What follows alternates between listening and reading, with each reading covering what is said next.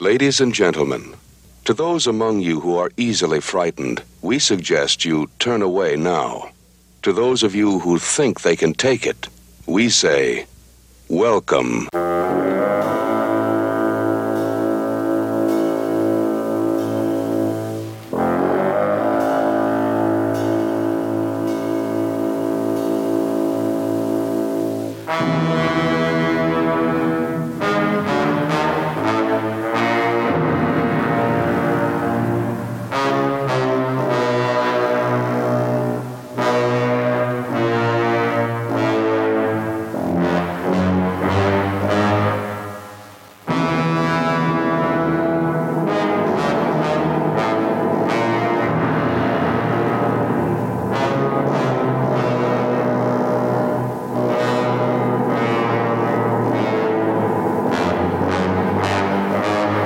Richard, that dramatic opening theme is called Main Title, Monsters Appear in Yokohama. It's from the movie Ghidorah by Akira Ifukube, and you can find it on the Best of Godzilla 1954 to 1975, available on iTunes. I have that on my iPod or my iPhone. I've had it for a very long time. That gets a lot of play. That's one of the great soundtracks I've got in my collection. Yeah, the music from all three of these movies is great. We've got a new Godzilla film coming out at the end of May. Godzilla King of Monsters. It's the second, I guess, in a planned trilogy, at least as of right now. Or is it quadrilogy? I don't know. It's the sequel to Godzilla. It's not a sequel to Kong Skull Island, but we're getting that next year when we get King Kong versus Godzilla. It's an interesting universe, but we've got a lot of monsters that are going to be in this one. And we know of at least 3, but I've been told there's a lot more than that. We have Rodan, we have Mothra, and we have Ghidorah. Now, let's just start right off and say, yes, these monsters have different names depending on which version you're watching. The English version, the Japanese version. Is it Rodan? Is it Radon? Is it Mothra? Is it Mothra? Is it Ghidorah? Is it Ghidorah? Is it Ghidorah?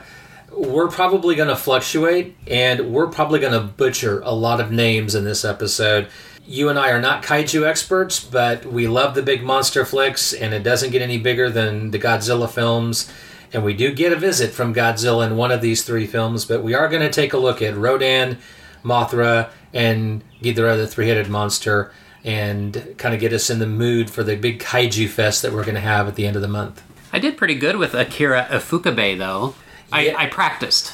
Yes, and that's that's just Akira Ifukube. It's just he rattles off, Yes. You just songs immediately come to my mind. If that name is mentioned, I'm hearing Mothra. I said I wouldn't do it, but I did it. There you go. I annoy multiple people with my singing of Mothra, and I only know that word to the song, and I will make up random other lyrics as it goes along. I love the music, so. Yeah, warning to everybody that Richard may break into song at any point here. At any point, I it's that inner, fairy twin in me just ready to burst out and break out in song. So it just dawned on me, I can't remember the last time in one of the podcasts we introduced ourselves, so maybe we should do that. This is episode 31 of the Classic Horrors Club podcast, and I'm Jeff Owens from ClassicHorrors.club. And I'm Richard Chamberlain from KC Cinephile and Monster Movie Kid. We will call this meeting to order. First thing, Richard, I'm very excited. We have quite a few new members to our Classic Horrors Club Facebook group. This is very exciting. I'm going to rattle off these names right now. Welcome to the group. We have John Fight, Pete Quint, Jose Antonio Mendez, Albert Smith, Eric Cheatwood, Tim Goebel, Javad Bakshi, Basil Grimsby, Dezo Blasco Clare, Strongford Stern, and Witch Doctor Films, which I believe is connected with Matthew Parmenter, right? Yes, that's his, he and I believe another partner make low-budget films, actually, and so, that's his little side venture. So welcome, everybody. It's great to have you. We've had some good conversation. A lot of things were called to our attention through this Facebook group this month. For example, Joe Carson let us know that a version of Mothra is coming to Blu-ray from, I believe, Mill Creek. It looks like a big super duper edition that's coming soon. I don't remember the date. Maybe July? I do have it written down as I go through my notes. It is coming out July 9th. Ah, very good. $25 too for a steelbook. It's going to be a nice addition if you don't already have it. Some of these movies are hard to find right now, and I think some of them we may be getting from Criterion at some point. But that's right. Whatever happened to those? They all... Criterion they have the rights to them, and I know they put them on their streaming channel, and then their streaming channel went away, and then it's come back now. They've got a new streaming channel. I haven't really heard anything about it. I have no idea, what they've got on it, but I'm assuming that they've got those movies on there again. Beyond that, I've heard nothing about any type of official releases in the States, so some of these movies are hard to find, even like in recent editions that came out in the last 10 plus years, 10, 15 years, like from Classic Media. There's just a lot of out-of-print stuff, and if you want to find these on a copy for yourself, you're going to have to shop around, and we'll talk about that.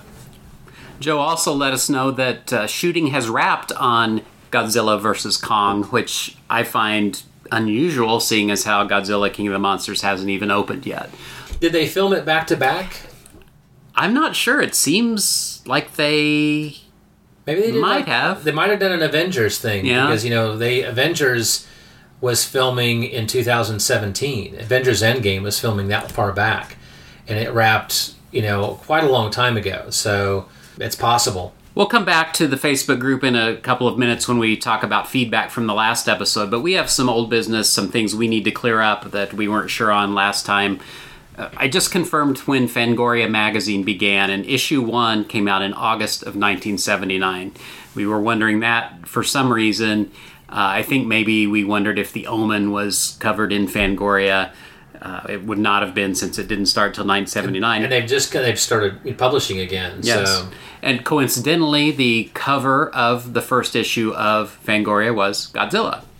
We wondered if Famous Monsters ever covered The Omen, and I reached out to Kenny, who's been doing the Famous Monster segment on Monster Kid Radio, and he looked in his handy-dandy index, which must be wonderful, because within less than a minute he was able to search and tell me if The Omen...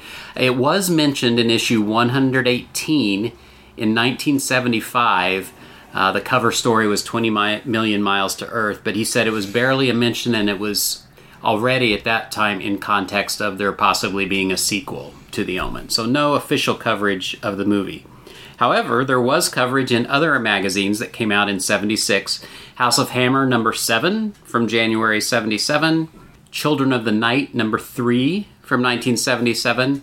And then Cinefantastique, a great magazine. They had 2. In issue 18, they had a review of the movie, and then in issue 19 was a great cover story with a lot of articles about filming The Omen. So it did have some coverage. I think we were wondering how would we have known about The Omen at that time unless we saw a TV commercial or something. Was there any publicity in magazines? And there were some other magazines besides Famous Monsters that were covering it. You were correct, but just to confirm, it was Lee Grant that was blacklisted, not Lee Remick. Lee Grant was the one from Damien Omen 2. And then finally, we talked about the Damien TV series, which I had seen and liked. It is not available on Netflix. However, it is available on Hulu and Amazon Prime. I still recommend, if possible, watching that television series. It, to me, was a much more satisfactory continuation of the story than either of the sequels of The Omen. Speaking of The Omen, we do have feedback from last episode. Rob Kelly from Fire and Water Podcast Network left us a voicemail. He did that by calling 616-649-2582. That's 616-649-CLUB. Hi, it's Rob Kelly from the Fire and Water Podcast Network, calling you back again. Sorry I have in the last couple of episodes of you've been covering some movies I haven't caught up yet, but I wanted to just give you a couple comments on your Omen trilogy. That was super fun. I really kind of love the Omen movies, even though the second one isn't really very good, and the third one I haven't seen in a long time. But the first one I think is a genuine classic. It's a really, really great, scary movie, and so I'm glad you finally got a chance to talk about it. Sort of one fun about the movie came out when I was years old, and my parents took me to it, to a drive-in at 5 years old. I can't believe they did that, but it turns out that they couldn't get a babysitter to see The Omen, so they brought me along. And I still remember being in the back seat, watching that little kid driving around on his tricycle, knocking Lee Remick off the railing. It just terrified me. And so, yeah, I saw that movie when I was 5. Kind of a bonus, last year when Chris Franklin and I got to interview Richard Donner for our show Superman Movie Minute, I got to tell him that story because, of course, as you pointed out, did that movie. And he was delighted that 5-year-old saw that movie, just thought that was the funniest thing. He asked me, and I don't remember whether it did or not, but anyway, it was sort of like incredible to tell the man who I had seen it when I was 5 years old, completely inappropriate. So time is a flat circle. Anyway, really enjoyed the show. I'm really glad you covered these movies. They are a big part of like 70s and early 80s horror, so it was a blast. Always enjoy the show, and thanks so much. See you guys later. Bye.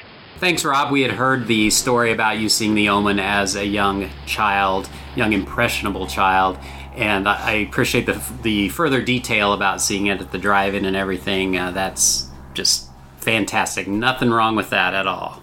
And yes, that's an airplane. You might be hearing in the background. We have the window open. It's a beautiful day. We apologize up front if there's any random background noises. That sounded like the Universal airplane that flies around. It did, kind of. It did, yeah. And I will say that we reached out in advance to a couple of people to give their thoughts on the 3 movies we're going to talk about.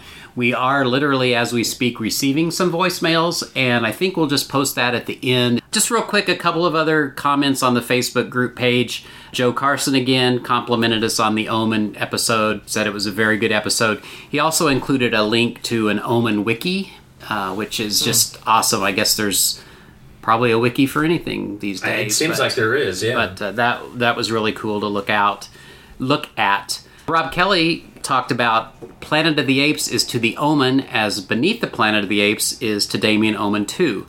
Each first installment is a classic, and the second is a grab bag of random moments that lean much more heavily into giving the audience what it wants from the genre. We had a suggestion from Anthony Walker that in this episode we should include Destroy All Monsters. And Anthony, we didn't quite get to that. We talked about doing it and maybe just watching it and mentioning it. But I think when we get to Ghidorah, you'll see that we got more monsters than I had bargained for. I didn't realize it was going to be a big old monster rally. So hopefully that gives you a little bit closer to Destroy All Monsters. Maybe we'll do another Godzilla maybe next year when King Kong versus Godzilla comes out. Of course, the logical thing is for us to cover the original King Kong versus Godzilla and maybe throw in a few other, monster bashes in there, depending on who we see in this new movie, because as we know that there's going to be more monsters than the 3 that we know besides Godzilla, and there also may be more monsters in next year's as well. So, how do you feel about the fact that there's going to be original monsters in it? I think we've talked about this before, but in the mix of Mothra and Rodan, there are going to be original monsters. I don't have a problem with it. It depends on how well it's done. I know a lot of people, the reactions to the first movie was mixed. I actually liked the first movie. I liked it better than Shin Godzilla. I had issues with Shin Godzilla, and I know that movie is also very polarizing. There's some people who love it because of all of its political undertones and all of that, that's part of that film. There's parts of that movie I like. There's parts that, to me, seem to really bog the film down. The first Godzilla movie, I liked it. I mean, it was entertaining. It could have been better. Yeah, we could have got a little, bit more of the monster. But I think people tend to forget that when you look at even the classic Godzilla monsters, I mean, sometimes you're like 45 minutes into the movie before we really get the monsters proper. And usually the last 30 plus minutes is where all the big monster action takes place. Not all the time, but a lot of them you get a lot of plot before you get the monster. And so I think that they had to do that. They had to kind of build up to it, and I think that they did a good job. I think if they do monsters that are in the tradition of what we've seen before and go well with Mothra and Rodan and Ghidorah, then I'm okay with introducing new ones. They have Toho's blessing, apparently, even though Toho is reportedly going to throw their hat back in and start making movies again next year. I really haven't heard much more about what they have officially planned, other than they want to start making movies again and create a universe that's similar to the Marvel universe. Toho hasn't been screaming and hollering that they're not happy with what's been done so far, so I would suspect that we're going to get monsters that are hopefully in the same vein. If they're a big departure, then that might be a problem. Yeah, I didn't really care for the monsters. I can't remember what they were called in the first Godzilla, the sort of flat, triangular-headed monsters. I don't know. They're fine. It's just... They were okay. I mean, I'm not really looking forward to new monsters. I'd rather just see the versions of the existing monsters. Well, and you get so many monsters in a film, then, how long are we going to see these monsters? Are they going to be very briefly? I'm thinking of some of the big monster bashes that even Toho did. Sometimes when you're throwing in, like some of those last movies they did, like Final Wars, I mean, some of those monsters were just on screen for a very short amount of time. It was a fun, oh my gosh, there it is kind of moment, but you're seeing monsters that were second-tier, third-tier monsters, and it was more so just a homage and a love letter to the fans. I think it really depends on how well it's done. I don't want to get my expectations too high on the new film, because I'm afraid if I do, then I'll be disappointed. But I was pleasantly surprised with the first one, so I'm kind of going in with middle-of-the-road expectations, willing to give them a chance. I really loved Kong Skull Island, and it surprised me at the end when they threw in the monster references. So I know a lot of people, again, Kong Skull Island was kind of polarizing as well. Some people loved it, some people didn't like it. I enjoyed it for what it was. It entertained me, and that's what I went there to see. I think you were probably a little less... No, I liked it a lot. Did you like that? I can't remember. Yeah. Okay. And it had original monsters, too. It did. I think they worked a little better there, maybe this sort of the spider things. Yeah. I don't know. I'm anxious to see what we got going on with it. I think they got a great cast, and we'll see what they can pull off. Yeah. And you mentioned the monsters not appearing for some time during the running time, and I think that's the case with 2 of our 3 movies that we're watching. And I just want to make a catty comment that, believe it or not, I think movie makers do like to try to build characters and have some kind of story and develop to give it some sort of substance or emotional aspect before the monsters arrive. And like I say, believe it or not, because it seems like a lot of times they don't do that, but I think that's an admirable attempt when they do that, just to make it more substance than just monsters fighting. Although, let's be honest, that's probably really all we want. Well, I think at least 2 of the 3 movies that we're covering this week, they were coming in the very early part of the monster cycle, and there was clearly more attention given to plot and to introducing the monsters.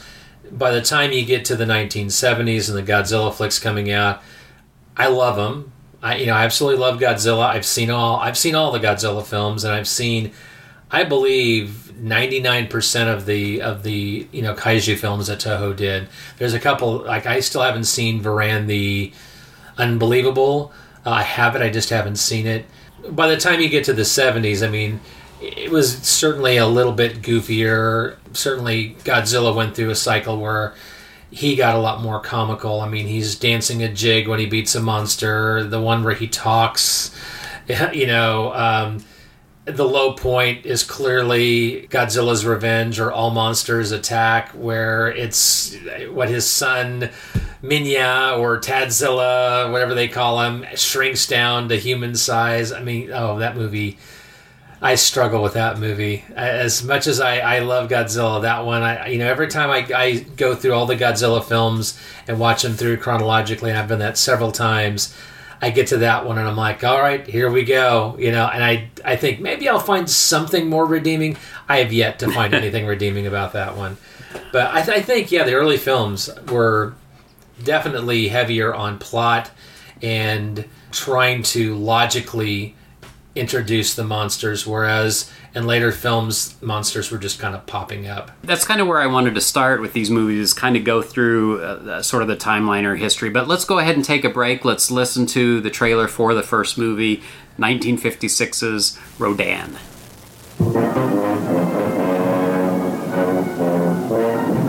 Monster of is a skyscraper.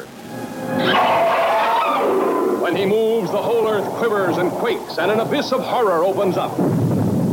See these prehistoric beasts emerge from the bowels of the earth after 200 million years to devastate mankind.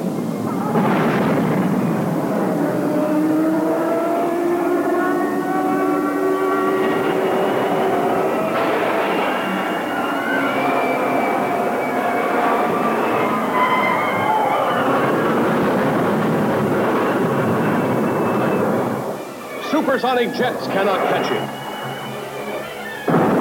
Rockets cannot stop him.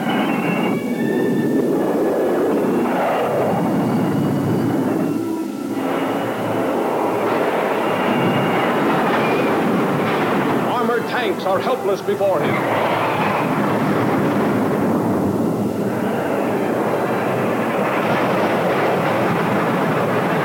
Even guided missiles are powerless.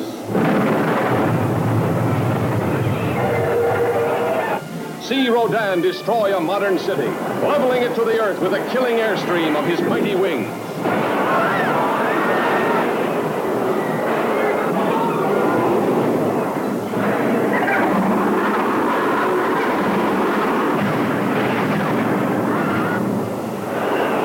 Nothing can stop him. Nothing escapes this monstrous beast of evil.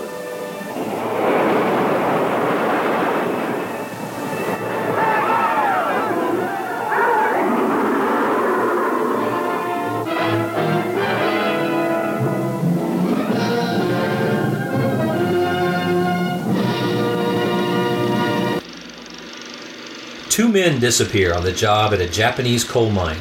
When one of their bodies is discovered face down in the water, it doesn't appear that he drowned. It appears he was slaughtered. The prehistoric insects responsible for his death are mere annoyances when compared to the creature that rises following an earthquake. Rodan, a giant pteranodon.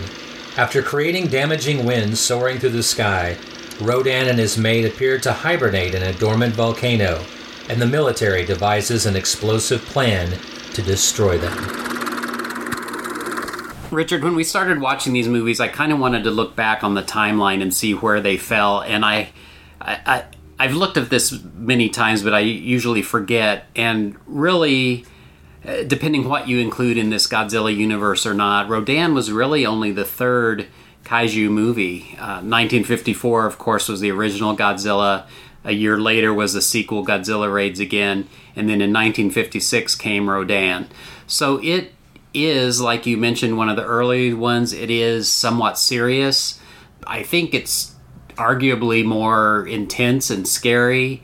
Not that it's, an all-out horror fest, but it definitely is a movie that's in the minority for its tone once you get on with the series. And I think it's important to note that some of these films, not really what we're talking about this week, but some of these films have a different release schedule in the United States. In the United States, Rodan was the second film released because Godzilla Raids Again didn't get released in the States until 1959. I don't know for sure what year Rodan was released, but Godzilla, or Gojira, the original, was released in 54 in Japan, but didn't get released in the States until 56. So some of these release dates, in fact, I think when you get to the 1960s, I think it's Invasion of the Astro Monster, it had a 5-year delay before getting released in the States. Ghidorah, the Three-Headed Monster, didn't get released for, I believe, decades over in Germany. Everyone's experience with these films is going to be a little bit different, and for the longest time, the only thing we had were the English dubs. That's changed in recent years, where we're now finally able to see. I think for most of the films, I think there's still a few, like maybe Godzilla versus the Sea Monster is one that I think that has not had a Japanese release. King Kong versus Godzilla hasn't had an official release here in the States, although I do have a copy of the Japanese version. So some of these films, you saw the English dub version. Yeah, that's what I was going to say. So I'm talking about just the timeline of when they were made, but even for this episode, I say unfortunately because I would much prefer to see the originals, but I was only able to watch the American dubbed versions of all three. You, I believe, we saw the same Rodan, but you saw the original other two. Right. Unfortunately, I did not get Rodan when Classic Media put it out. It was paired with War of the Gargantuas, and I don't know why I didn't get that. I got all of the others that they put out. For some reason, I didn't get that one, and it's selling for over $100 now. And even the, and I forget which version it was, the Sony version from 2002, which was the DVD I have, even that is out of print and going for $45. Well, let's dig in and start talking about Rodan. Maybe we'll come back to this timeline and when we get to the next movie. But how did you like Rodan? You know, it's been a while since I've seen it. I picked up the DVD probably shortly after it was released back in 2002. I think it's been at least a decade since I've seen it.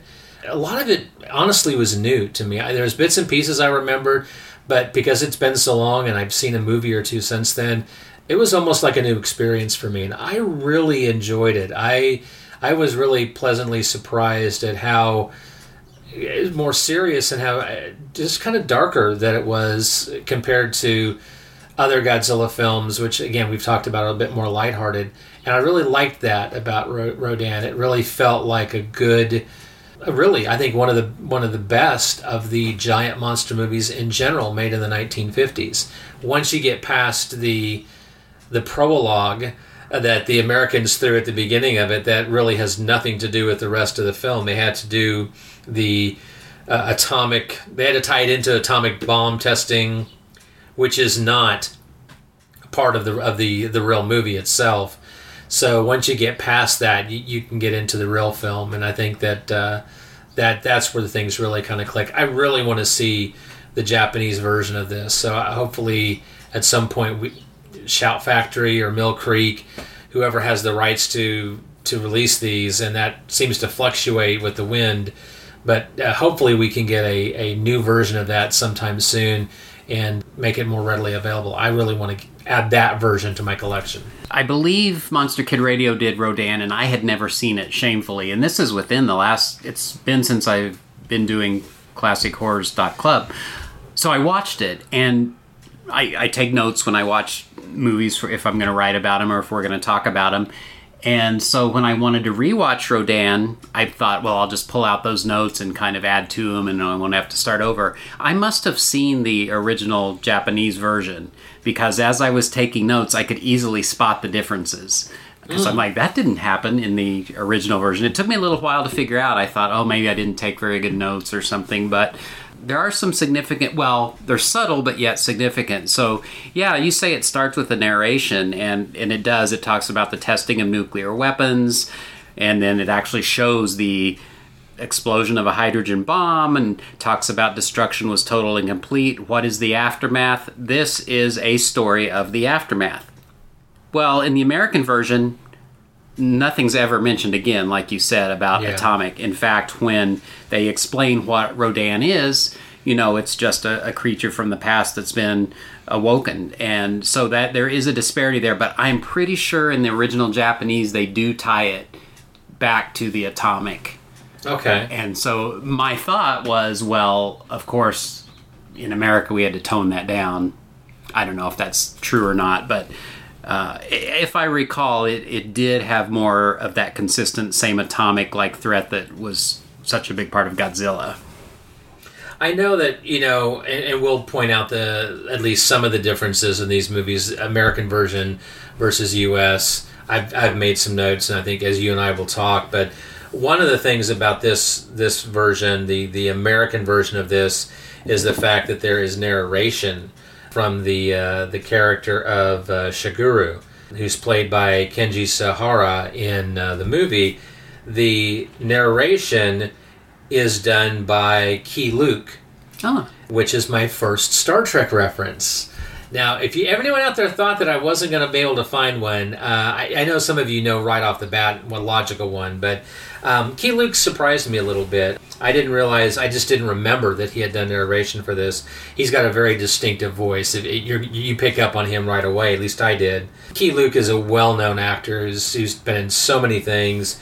Dating back to the 1930s, he was number one son Lee Chan in the Charlie Chan films. He was also in one of the Mr. Moto films with Peter Lorre that was originally supposed to be a Charlie Chan film, and they ended up using his footage as number one son and brought his character into that movie. Of course, he was Master Po in the popular Kung Fu series. He was in a third season episode of Star Trek called Whom Gods Destroy. He played Governor Donald Corey, the episode that features Garth of Izar and Yvonne Craig, a.k.a. Batgirl. She plays a Ryan Slave Girl in that. So his narration in this movie is for the American version. It's not in the Japanese version, apparently. It actually serves a purpose. It fills in some gaps that maybe the Japanese version didn't need, because maybe some of the explanations given didn't need narration, but it could be that the narration was something that's a plus for the American version.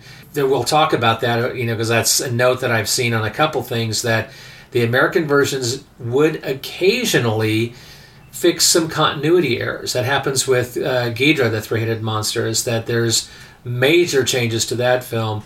But one of the things they do is they kind of move some scenes around. They do some tighter editing.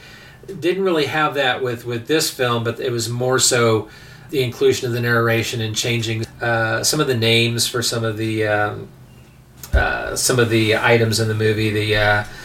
For example, one of the cities destroyed goes from Fukuoka to Sasebo or Sasebo. I can't remember how they pronounce that. That's because U.S. had facilities there. The name of the volcano changes from Mount Aso to Mount Toya. I have no reason why. They opted to do that. There's this little subtle changes, and sometimes it's not so subtle. The narration, I want to add that, again, it sounds like I'm dogging the American version, but it seems like it's just a little heavy-handed. It's like, okay, if you don't get the moral here, let me tell you, because the final narration, by the narrowest of margins, man had won. Our fears for now have gone up in flame and smoke. So it's like, okay, if you don't get it, we're going to feed it to you and let you know. See, that seems to follow, because we have that in Godzilla King of the Monsters, because it's Raymond Burr doing that. And I wondered if, because they did that in Godzilla, that they said, well, we need to do that for Rodan as well. The last thing I want to say about comparing the American to Japanese is the description of Rodan's characteristics is really different. In the American version, he has a 500-foot wingspread, and in the Japanese version, it's only 90-something. I guess in America, the bigger the better. I was going to say that classic American exaggeration. Yeah. So it's interesting, the choices they make, and I don't really know how much thought they put into it. I don't think they did very much thought at all. I mean, these movies were B movies. They were monster films in the 50s. We love them today, and they are revered, and they have stood the test of time. However, at the time, I mean, they were just cranking these American edits out, and there was, some thought that went into them. I do wonder, there was one line I noted that I thought was funny, and I wonder if this was in the Japanese, if it was a bad translation or what, but somebody says, it's impossible, but it's also incredible. That was just kind of a funny sometimes sort of line, and I wonder. Now, I will say the dubbing, actually, in all three of these movies is very good. It's not how you think of Japanese dubbing, where the mouths are moving, obviously saying something different. I thought it was pretty good in all three of these movies. I would say that with one exception for me, I think it was the character of Kyo, I think, played by Yumi Shirakawa. She was the main character. Shigeru Kawamura, played by Kenji Sahara. She was his girlfriend, I guess, or whatever. She had a very high-pitched voice that kind of annoyed me. Yeah, well, you speak of dubbing, so I'll just throw out my second Star Trek reference. George Takei better known as Mr. Sulu from Star Trek. He did voice dubbing in this film. This was actually his first professional acting job. He talks about it in his autobiography. In this movie, he supposedly did at least 8 or 9 different characters, including he did the voice of Professor Kashiwagi. Is that how? I can't remember. Again, folks, I warned you, we're going to butcher the names. Professor Kashiwagi, played by Akihiko Hirata. So that's, he had one of the main characters. He did a lot of voiceover work, but ironically, he only did one other kaiju film, and that was Godzilla Raids Again. Yeah, this got him his start in Hollywood by doing these voiceover. And I remember in the book it talks about, that it was good pay for what it was, and it got his foot in the door in Hollywood. And he said, being a Japanese American who could speak both allowed him to get a lot of work at the time. We talked about how we don't often see the monsters till later in the movie. The first glimpse we get of any destruction is at 55 minutes.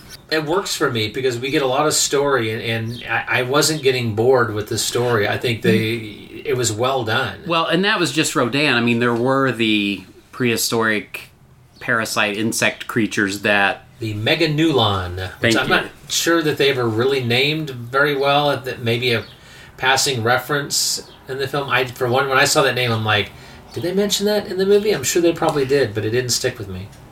Yeah, I think they did in the Japanese version because it was in my notes, but then I don't remember hearing it in the American version. But what did you think of Rodan himself, how he appears and the effects? Well, Rodan is, of all the kaiju, I've always thought that Rodan is probably one of the more simplistic monsters, right? I mean, he's got giant wings that aren't necessarily as animated as they would be with better technology. His face doesn't allow for a lot of visual representation. Basically, the jaw just moves up and down. It's pretty limited. It's pretty basic. But in this film, more than I think in any other film, he's destructive. The winds that he generates are powerful, and he flies so fast. And this movie, again, I think he's more destructive in this movie than he is in any other. Eventually, Rodan makes that transition, as does Godzilla, from being kind of the bad guy to the good guy, so to speak, because you got other monsters that are coming up. And this is really the only true Rodan film, because in every other film he's a secondary character, a supporting character. But I liked it. I really liked the fact that he was the big bad for at least one film, and in a really good way. This movie works for me. That's one reason I prefer the earlier movies, not just the tone, but I do think that the monsters have a more, I don't want to say realistic, but maybe a more natural look.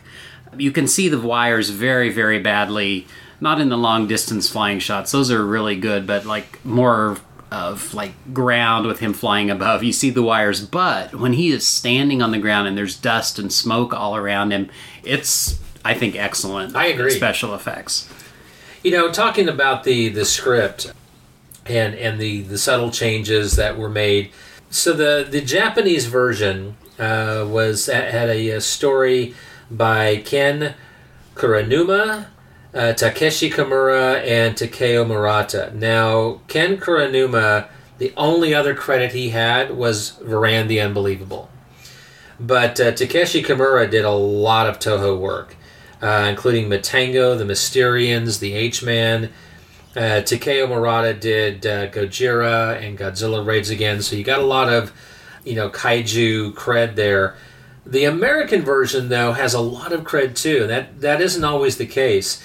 The American version had writing from David Duncan, who did work on The Monster That Challenged the World, The Black Scorpion.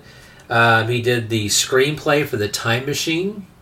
He did television work on Men into Space and The Outer Limits. So that's a lot of good cred there as well. I think when you're looking at the credits, though, we've talked about the music of Akira Ifukube. We got to acknowledge he composed music for 278 films, which is just mind-boggling. From 1947, as recent as 2007, he died in 2006 at the age of 91. His first Godzilla film was the original, Gojira, 1954. And his last was Godzilla vs. Destoroyah in 1995. He is credited, though, for musical notes in Shin Godzilla, which I think was fantastic. And, of course, the director, Ishiro Honda, one of the seminal directors of all Godzilla films. He directed 59 films and television shows, but Godzilla was just, he did so many. Gojira, 1954, his last being Terror of Mechagodzilla in 1975. However, he was credited for the 1977 version of Godzilla. Have you ever heard of this one? It was an Italian colorized version of the original. Joint credits were given to Ishiro Honda and Italian director Luigi Cosi. That name is familiar. And I did not write anything else that he did. I've heard of this film and I had forgot about it until I was doing the research. It's basically taking the original film, colorizing it, and doing a different edit to it for the Italian audience. And I've heard that it's horrible, that the colorization is really, really bad. And you got to think, 1977, colorization really... We didn't even hear about colorization, I don't think, until almost a decade later when Turner started doing it to all those films in the late 1980s. In any case, Ishiro Honda is a legend amongst the Godzilla community. He died in 1993 at the age of 81. Still today, he's revered as one of the best, and largely responsible for the Godzilla films being as iconic as they are today. Ishiro Honda directed all 3 of the movies that we watched. Yes, and Akira Ifukube does music for 2 of the 3 films. Although some of his music, in fact, a lot of his music is taken out of the American version of Rodan, which I think is a crime. It's generic music is used to replace it. I don't know why they would take out that classic music. That doesn't seem to make sense. But for whatever reason, somebody in Hollywood felt, we'll do something better, and they threw in generic music. So another reason why I really want to see the Japanese version of Rodan. What else you got on Mr. Rodan? Let's see here. We'll talk about the cast a little bit. Kenji Sahara has appeared. He plays Shigeru. He appeared in more Godzilla movies than any other actor. From 1954's Gojira, he was in Mothra, King Kong vs. Godzilla, the list goes on and on. His last being Godzilla Final Wars in 2004. He appeared in the lead in the very first of the Ultra series, Ultra Q, as well as 6 other of the Ultra series, which of course Ultraman is part of that, including the 2008 film Superior Ultraman 8 Brothers. So he's a well-known actor. Yumi Shirakawa, who played his girlfriend, starred in other films like The Mysterians, Gorath, Secret of the Talesian, The H-Man.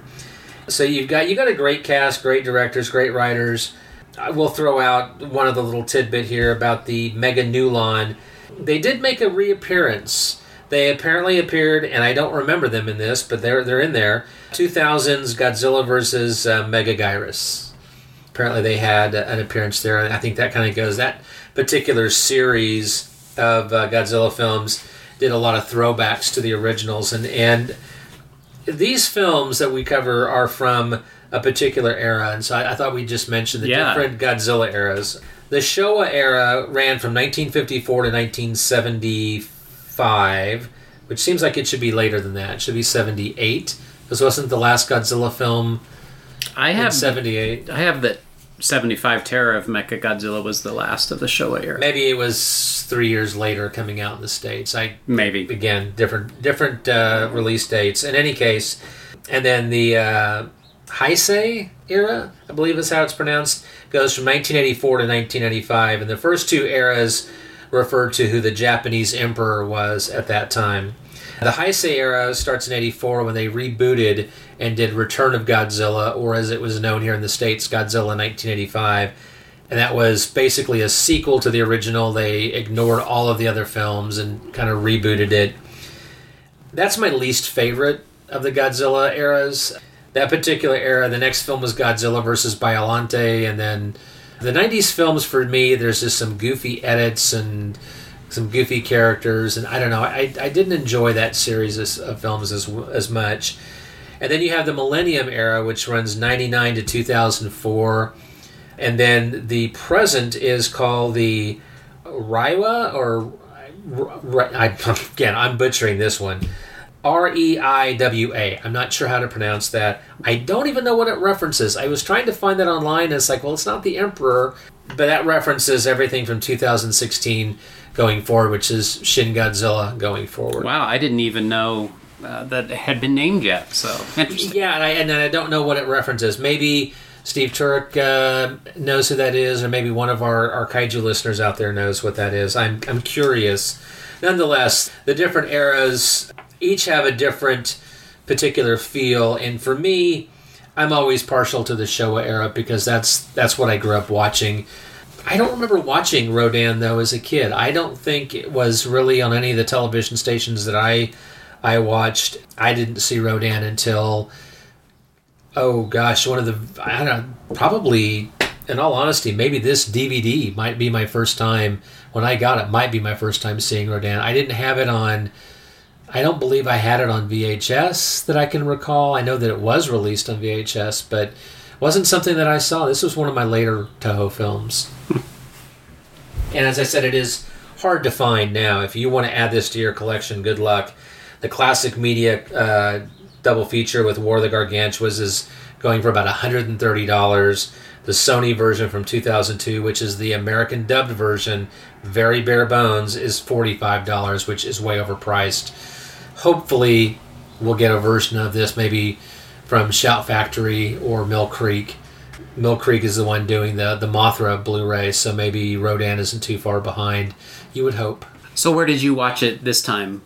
I mean, on which version? Well, or how did you see it? Did you have a disc of the American version, or? I have the 2002 Sony DVD. Oh, okay. I was going to mention that it is on Amazon Prime, and that's where I saw it. Yeah, that's the American version. Yeah, I still have the original Sony DVD that I have purchased. Again, I think I bought it shortly after it was released, so it's been a few years ago now. So, and it's been quite a while since I've seen it, as I mentioned. So, it's bare bones. It's not worth paying $45 for. I would say if you're going to pay that much, you can probably find the Classic Media version for cheaper than $130 if you shop around. But I don't know. Everywhere I was looking, it was over around that price. I think people know that's a really good series, that the Classic Media, and I got most of them except for that one.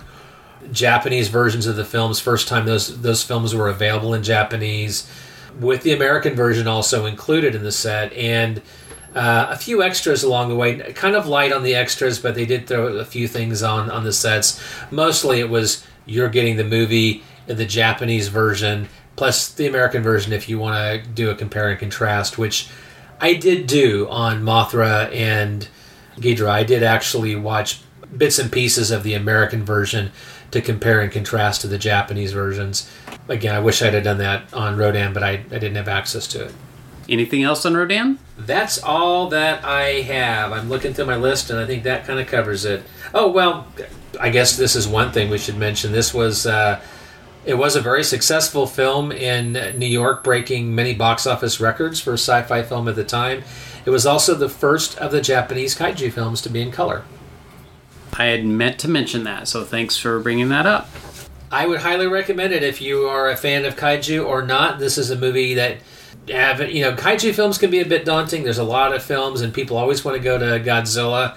But I would say, if you want to venture beyond Godzilla, this would certainly be one of the first ones I think that you should watch, definitely. Hi guys, this is Steve Turek calling to let you get some feedback on the movies you're going to be covering this month. You have Rodan, one of my, actually all three of them are some of my favorites, movies of all time. But with Rodan, one of the things I've always loved about it was its combination of two different movies put together. I always think of it as being them with the giant claw thrown together, and it makes for, to me, a great movie when you put the best aspects of both of those movies in tandem.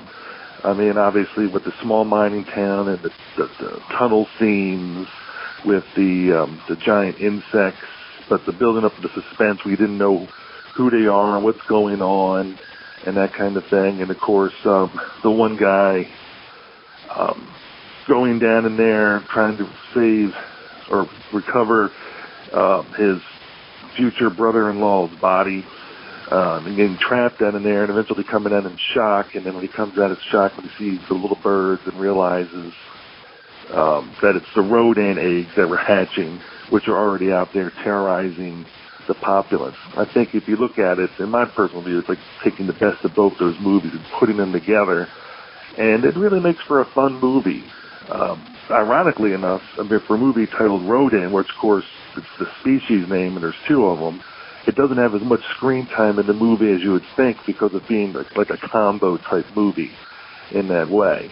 But I think it still holds up well today. I rewatched it the other day, and as I said, I think one time before in the Monster Kid Radio, when Ben saw it for the first time a few years ago, that first half of the movie was really scary to him, as he told me, because, you know, you just didn't know what was going to happen. And I can imagine, again, a young person watching it really being terrified about those early scenes. All right. I'll give you guys a call back in a little bit with my feedback on Mothra. Talk to you soon. Bye. A remote Pacific island, where an expedition of world-famous scientists investigate incredible rumors of its fantastic mysteries and discover barren volcanic mountains surrounding strange green valleys. Mammoth caves that breed giant mutations. Vampire plants that devour humans. But most astounding of all, the tiniest women in all creation. Sacred beauties of a lost tribe which worships a monstrous creature.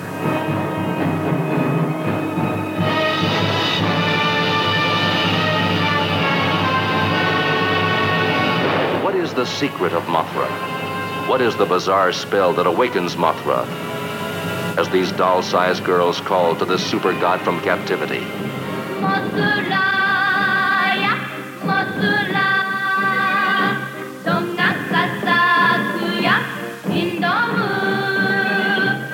Mothra, whose revenge is more devastating than any man-made weapon. Mothra, who defies warplanes. Wrecks ocean liners. Smashes dams and bridges.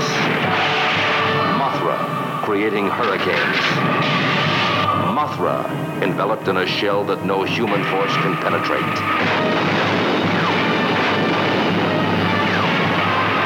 Mothra, indestructible, all-powerful, indescribable.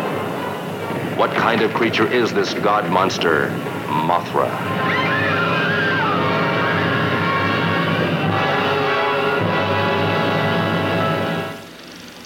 After a ship crashes onto a reef during a typhoon, the survivors and a rescue crew explore the island once used for atomic testing. Supposedly uninhabited, the men discover a native population and two tiny fairies who implore them to leave the island alone. They comply. However, the evil Nelson goes back on his own, kidnaps the fairies, and exploits them in a live theatrical show. A giant creature from the island is not happy and begins a long journey to rescue them. Mothra, who hatches from an egg, swims to the mainland as a caterpillar, spins a cocoon beneath a damaged radio tower, and then emerges as a colorful moth.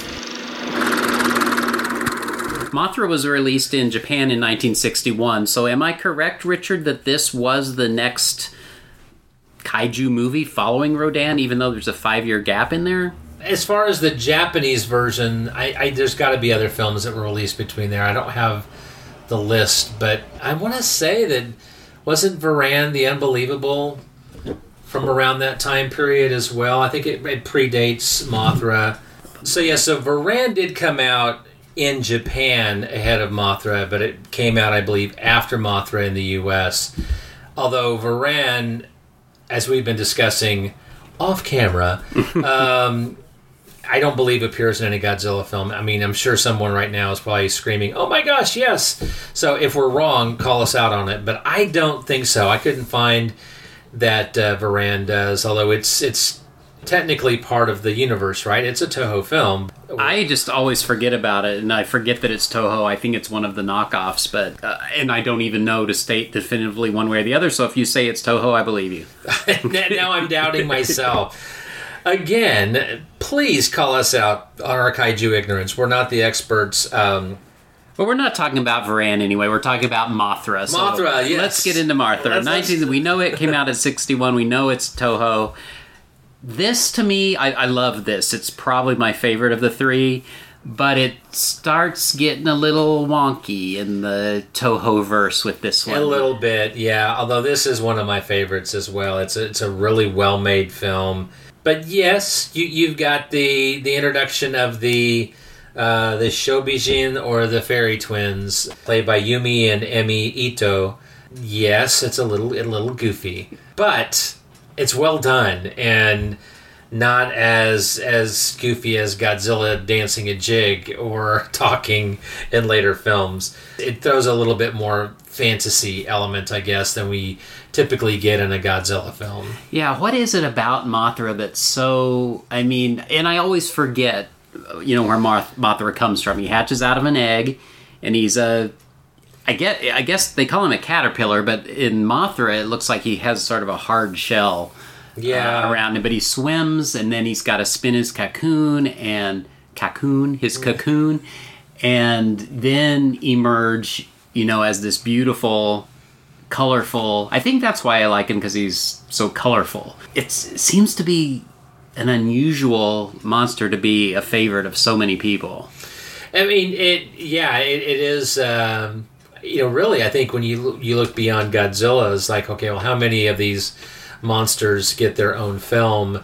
And like, we didn't get Rodan versus Godzilla, but Mothra is big enough to get a one-on-one battle with Godzilla. Not to mention, popping up in numerous other films in supporting roles, just like Rodan does. But as well, we didn't get a Rodan trilogy of films in the 90s, but we got the Rebirth of Mothra films, which I have never seen, but they're geared more towards kids. But I've heard they're good, and I mean, it's a trilogy of films, and I think, was it Mill Creek, I think, put out a set. They're on Blu-ray, so on my list of things to watch.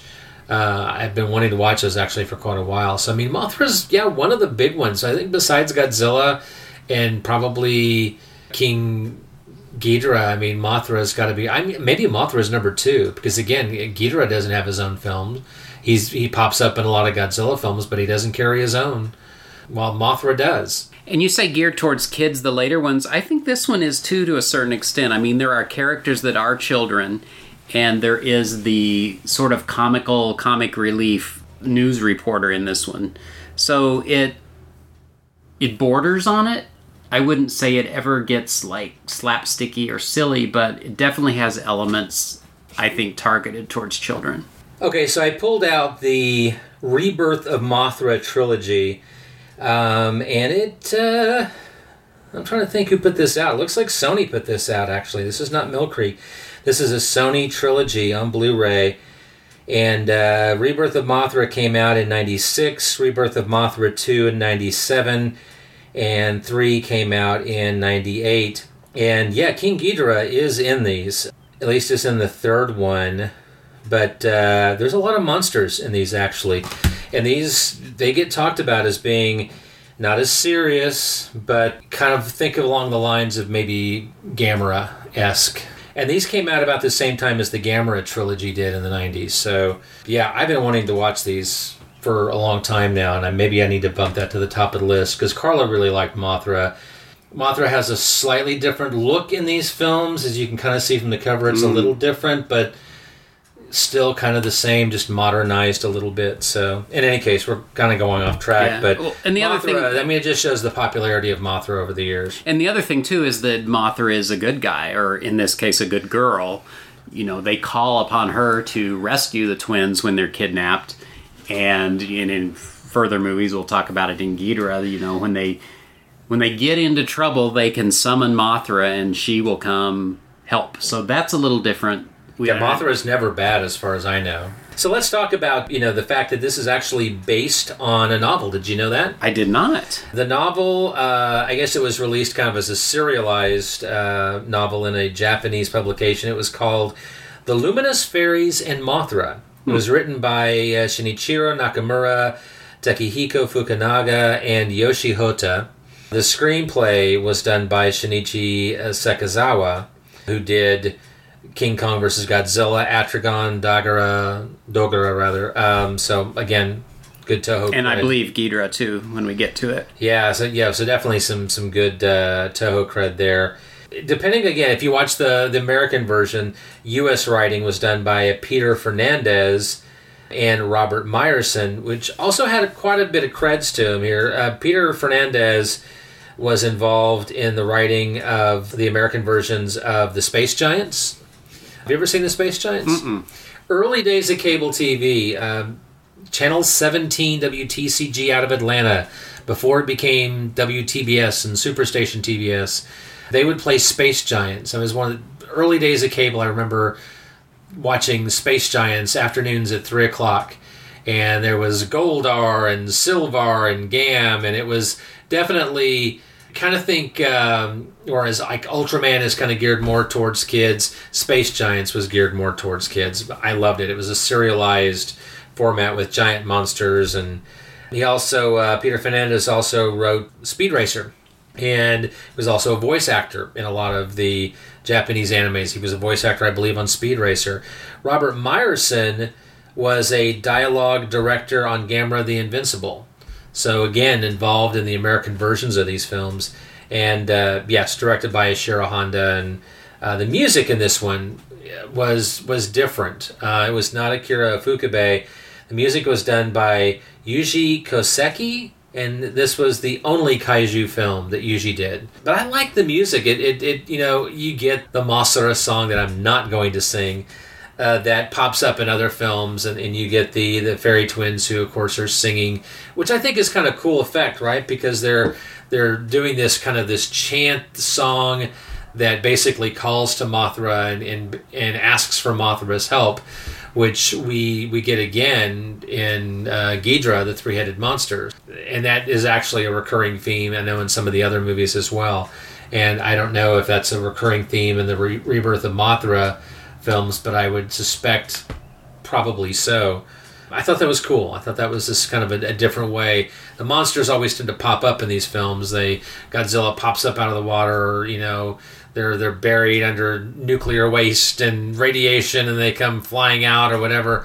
But Mothra is kind of, he's worshipped, or she's worshipped, and it's God, and you know they're chanting to their savior and protector, and I think that's what sets Mothra apart from the other kaiju. One thing I noticed about Mothra, and not so much in Rodan, even though it was in color, but Mothra is a beautiful movie, and it's in widescreen, and it's got, you know, sweeping vistas, and it's colorful. It's very definitely. I think the I hate to say quality, but it's again the look of it, you know, is unique to those early films, and maybe not as much attention is paid to the scope of it later on with the monster rallies. Think visually, I think this was the best of the three films. I mean, Rodan really needs a restoration. There some of the print is a little rough, and quite frankly, I think even Ghidorah had a kind of a rough print at times. The version I was watching, it'd be nice, and I had the Japanese version from Classic Media. That was the version I watched of that movie. It'd be nice to see a restoration of that. Mothra, I don't think there's probably any surprise. If this is the best of the three films, that may be why it's getting a Blu-ray release, because the print may be in better condition. You know, I don't know how readily they have access, you know, to the Toho library and what condition these prints are in, but I suspect that Mothra is probably in the best condition, and that's why it's getting a release. Did the Japanese version play up the aspects geared to children, or the comedy, like the reporter? You get that. I mean, and that's I think that some of that comes across in the dubbing sometimes. Whenever you have any type of dubbing, certain words or what you're hearing is not always the intent of the actor, the original intent of the actor. And that's why I always prefer the original language version, because even though you may, the subtitles you're watching and reading may not always be 100% accurate, you're also able to hear the original inflection of the actor or actress reading the lines and their intent, as opposed to an actor in a studio reading lines and dubbing over and pretending and basically going off of what they're being told. Act scared, act angry, and you get oftentimes, I think, a caricature of what the original intent was. And I think that's why sometimes with the dubbing, and certainly as it goes on and as we get to the films of the 70s where dubbing wasn't nearly as good, I think you get a lot of unintentional comedy in those films. That was originally... There's always comedy in these films to a degree. Well, not all of them, but a lot of them have it. When by the time you get to the 80s and 90s, things turn a lot more serious. The dubbing will give you comedy when there really wasn't intent to it. I think with the Japanese version, what I did watch, comparing it to the American version, I think that the humor is present in both and is intentional and is presented that way. I think it's ramped up a little bit in the American version, again, because of the dubbing. Are there any plot points that you know of that are significantly different in the two versions? As I was trying to go over the list and making notes, Mothra of the three films actually has, I believe, the fewest edits. Some of these films really suffer a lot of changes, which Ghidorah certainly does. It's missing about 8 minutes of footage. King Kong also suffered some big edits, although King Kong vs. Godzilla doesn't have the ending that everyone says, oh, the ending's changed. That was just a rumor for many years. But I mean, the music is blatantly different in that film. And like with Gojira, for example, you've got all that extra footage of Raymond Burr, which is not in the original. That changes the movie entirely.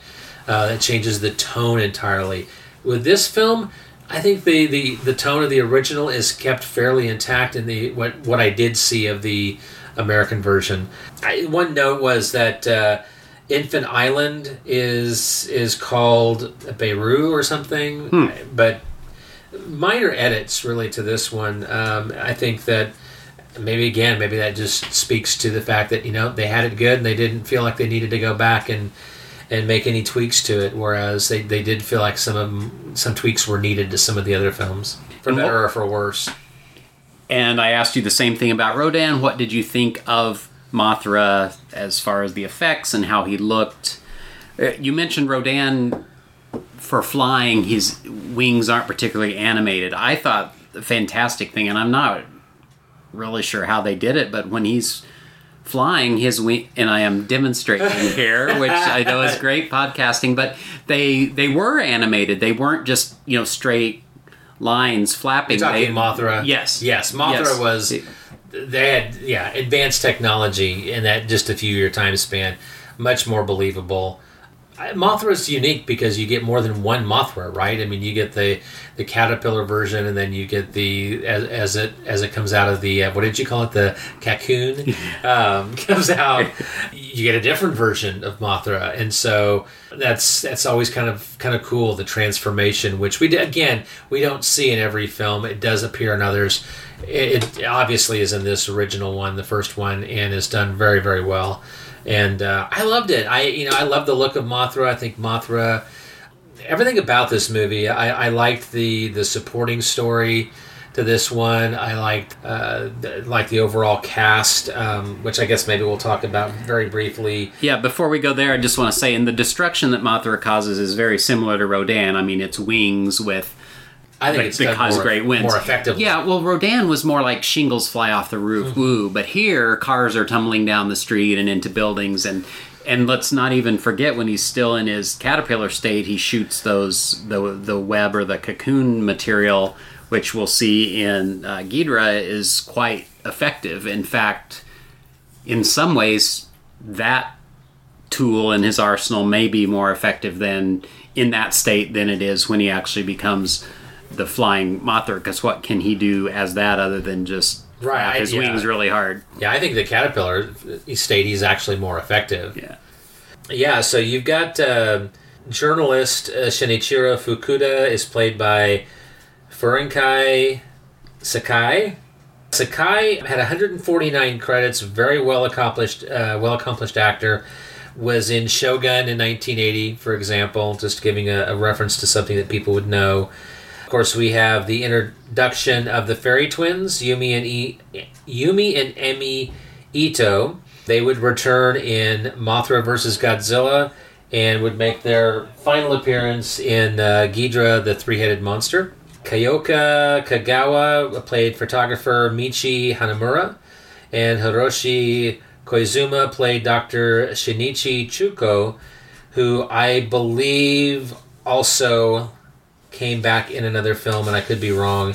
I'm looking at the list here.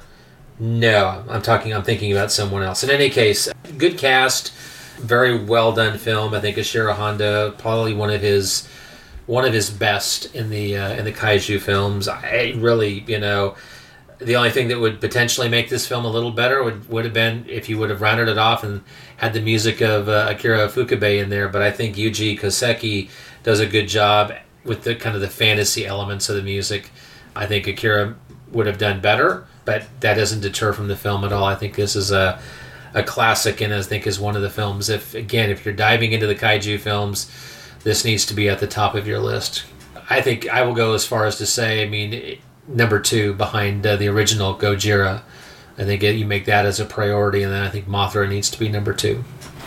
Yeah, and if you remember anything from this, it's, the important newsflash lesson they give is radiation is not meant to be taken lightly.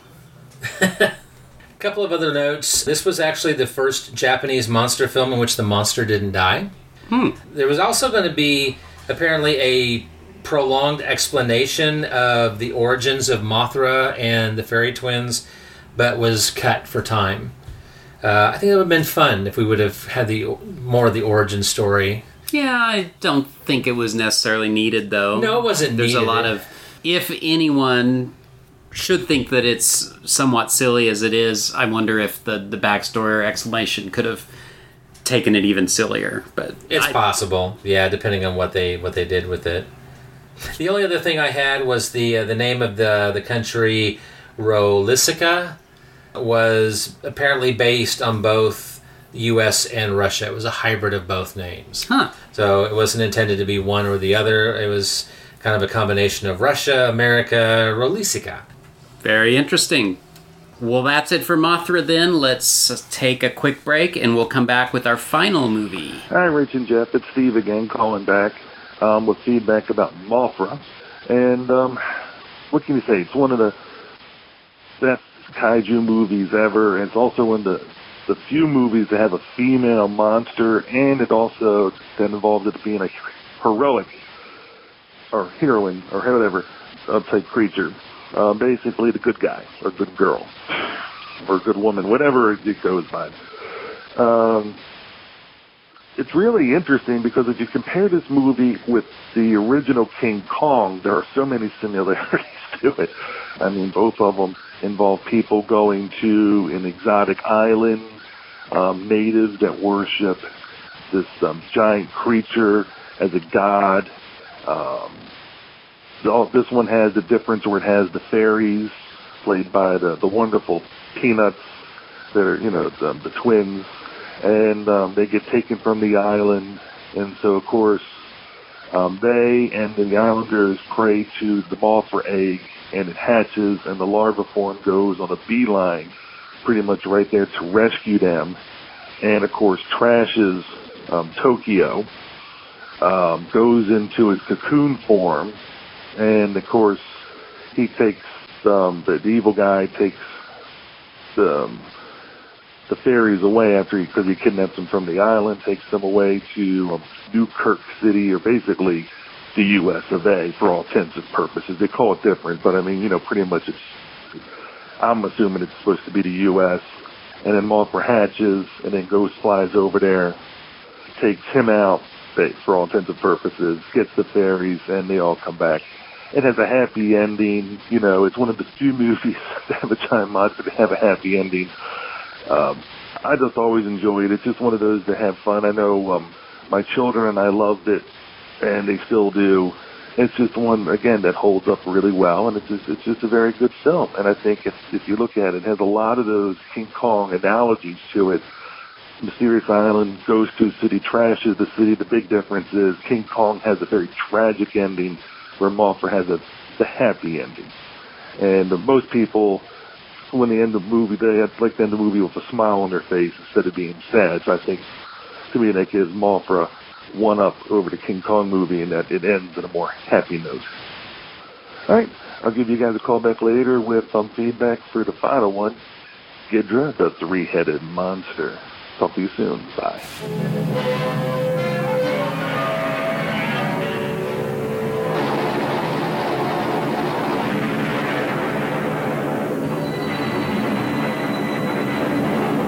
The screen has ever shown before can surpass the thrills of Ghidra, the three-headed monster.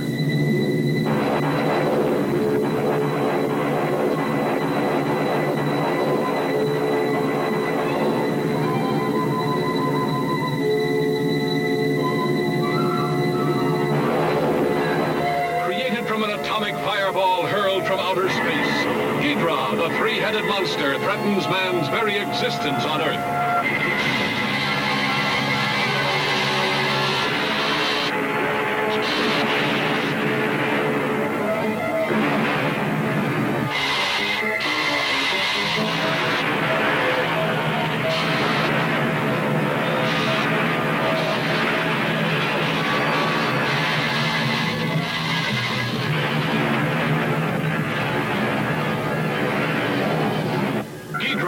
Three-headed monster battles Godzilla, Mothra, and Rodan for mastery of the world. Men quake before the terror of their unleashed fury.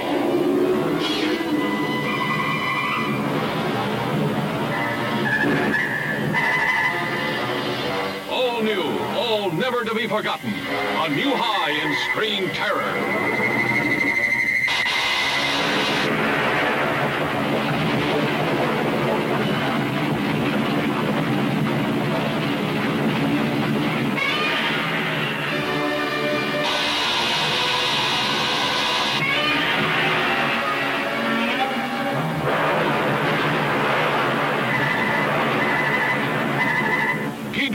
The three-headed monster.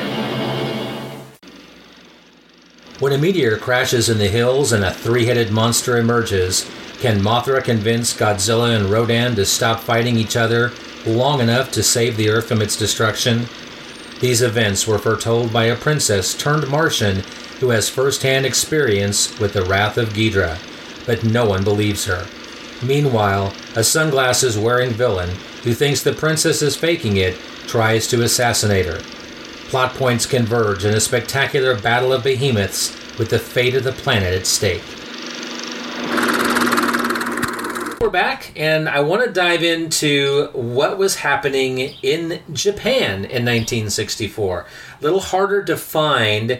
I'm not going to be able to tell you what the price of bread or rice was in Japan at that point, but I did find some interesting things. I think the biggest thing happening in Japan in 1964 was the Tokyo Olympic Games, which was very symbolic. It was viewed as a sign that reconstruction in Japan was coming to an end, and that Japan was once again part of the international community. So very symbolic, and in this coming nearly, 19-20 years after World War II. It was a pretty big moment for Japan. The emperor at the time was Hirohito. He was the 124th emperor of Japan. Had an incredibly long reign, December 1926 until January 1989. We have Hayakawa Electric and Sony announced that they had completed the first electronic calculator, which I'm trying to think, it seems like calculators would be around longer than that, but I guess not electronic calculators. I guess 64 would be probably the birth of that. Channel 12, the predecessor of TV Tokyo, launched. The Tokyo monorail begins operations. The popular Japanese American restaurant Benihana was founded in New York by 25-year-old Hiroaki Aoki. Anime was very popular on Japanese television. A popular music show called Music Fair was launched, and it is still on the air. I have no idea what it is. Popular movies of the day, Zatoichi films were very popular at this time. 4 Zatoichi films were released that year alone, including The Adventures of Zatoichi and Zatoichi Fights Zatoichi. Toho also released other films, including Dogora, Mothra vs. Godzilla, and which it seems like it should have been before that, but that was on the list. That seems weird. I could be wrong. 3 Outlaw, Samurai, and Onibaba. Again, I don't know what the price of various things were, but 1964, Godzilla mania was beginning to run wild in the United States. Godzilla had been around for a decade in Japan, well established. It was a box office success. And in the States, Godzilla was beginning to reign supreme as well. And that's where we get to our final film this week, Ghidorah, the Three-Headed Monster. Yes, and if you thought Mothra got a little bit wacky with its fantasy elements, this one, I dare say, is crazy.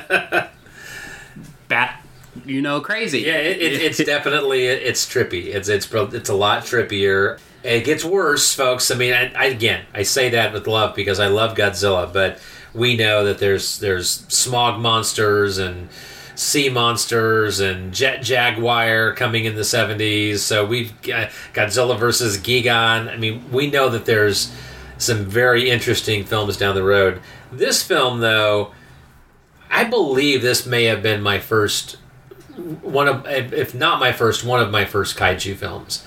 I remember as a child in the early to mid 70s watching King Kong versus Godzilla. And that, I would have to say that's my first. I think this is my second because I remember seeing this in the mid to late 70s. I had a friend, Alan Trowbridge, and he was really big into Godzilla and monster films, and I was just starting to get into that. I remember him talking a lot about Ghidorah, and I think it was on television, and we watched it around that time period. And this movie played, the American dubbed version played a lot on television that I remember in the 70s, and remember seeing it numerous times. It's one of the first Godzilla films that I had in my collection when I was getting VHS tapes back in the day in the late 80s, early 90s. Ghidorah was one of the first that I had. I had it in my collection before I had Gojira. I don't know that I've seen this or not, but when I put it in to watch and behind the credits were little freeze frame of the other monsters, that's really when it clicked for me. Oh, this is not just about Ghidorah like Mothra and Rodan, where this will bring in other monsters as well. And tell me if the Japanese version was different, but the American goes right immediately into a room full of scientists. Something about the solar system, intergalactic structure, maybe the saucer people can tell us. It's like we're dropped into something that's been going on, and I had no idea what was happening. The saucer people, and they're talking about them like they're common and have maybe been around before. That's that way in the Japanese version as well. There's not a lot of build up. It's you're kind of getting into a story that seems like it seems like we're kind of stepping in a few minutes into a movie. Is this the first one to start going cosmic with space and aliens? I think so. I mean, there was definitely in the Americanized version of King Kong versus Godzilla, there was like talks of satellites and stuff like that, and that. But as far as like doing the space alien thing, I don't recall that we had that in any film prior to this. And it becomes much more prevalent in the films that would follow, the Invasion of the Astro Monster and gosh, what was some of the others that came up? Destroy All Monsters. I mean, there's a lot of space elements that the aliens, of course, that come into play. Yeah, this is probably one of the first. And I guess, you run out of things on Earth that can be created by radiation and atomic. That seems to be a theme that kind of gets put to the wayside, and you've got to find new threats, and so they come from space. Yeah, I mean, you got to think, too, the time period, space was very popular. The space race and getting to the moon and space, any type of science fiction space movies dealing with space aliens were always popular, and we were going through that phase, and we were getting that from a lot of other countries. European, there was sci-fi movies coming from Europe as well, so not a surprise that would become part of the Toho universe as well, and certainly I'm thinking of other movies that they did in the 60s, like Space Amoeba, or I think Dogora had otherworldly elements as well, if I recall. Yeah, you're getting that in a lot of other films too, and this has got to be one of the first, and I think it works in this one. It definitely works, but it takes a while to understand what you're watching it. I made a note at 23 minutes. WTF is going on? It seemed so disconnected, and I had no idea, and then all of a sudden, it does click in and it makes sense, but it takes a little while, and I just thought, what? Yeah, this movie's written by Shinichi Sekizawa, so, he did other things in the Toho universe, so I don't know, why it feels disjointed, because I feel that way with the Japanese version as well. The American version supposedly tried to fix some continuity errors. It suffers substantial editing. Out of the three films, this one, the US version, has an 85-minute running time compared to 93 minutes Japanese. So there's a lot that is edited. Continuity errors are fixed. It's a tighter version of the film. Many actually will say that the US version is actually better than the Japanese version because it fixes some of those continuity errors, whether that was done intentionally or unintentionally. In the original Japanese version, the US version tries to fix that. But then there's other things that are changed.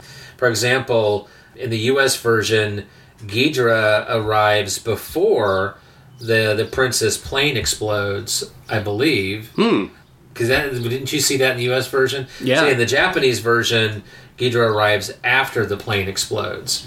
I don't know if that really changes the intent, but that's one of the big changes that we see. Also, it's Venus versus Mars. The U.S. version references Mars, which is what we talked about when we were doing our intro for this movie. But the Japanese version uses Venus. I don't know if, again, one or the other. Venusian, Martian, tomato. Better than Uranus. I knew you were giving me this look like, yes, I'm going to shut up. And I said it, I'm sorry. Yeah, there we go. I don't know why they... And I don't mean to say that I don't like it. It comes together miraculously and is really quite clever.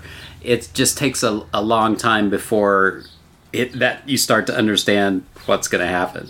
Yeah, and I believe the American version also suffers an edit in the sense that Akira Ifukube's score is once again greatly changed, which there are elements, and I watched the Japanese version and I watched most of the American version to try to do a compare and contrast. Some of the things I saw, some of them I didn't, but the music, if I'm wrong, but I think that there's elements of the original Ifukube score and then other elements that are missing. And again, I don't know why they would go through that effort of changing the music. Again, maybe someone out there can fill us in. I couldn't find any reason as to why that was done unless there was, maybe there was some licensing issues. But again, that seems a little weird. We were talking before and you mentioned something that I don't know if we decided if it was a significant change or not, but in the American version, Mothra is definitely a male. The original Mothra has died, and this is a smaller version. They definitely call him a he. Yeah. Because they say he is now keeping the island in peace.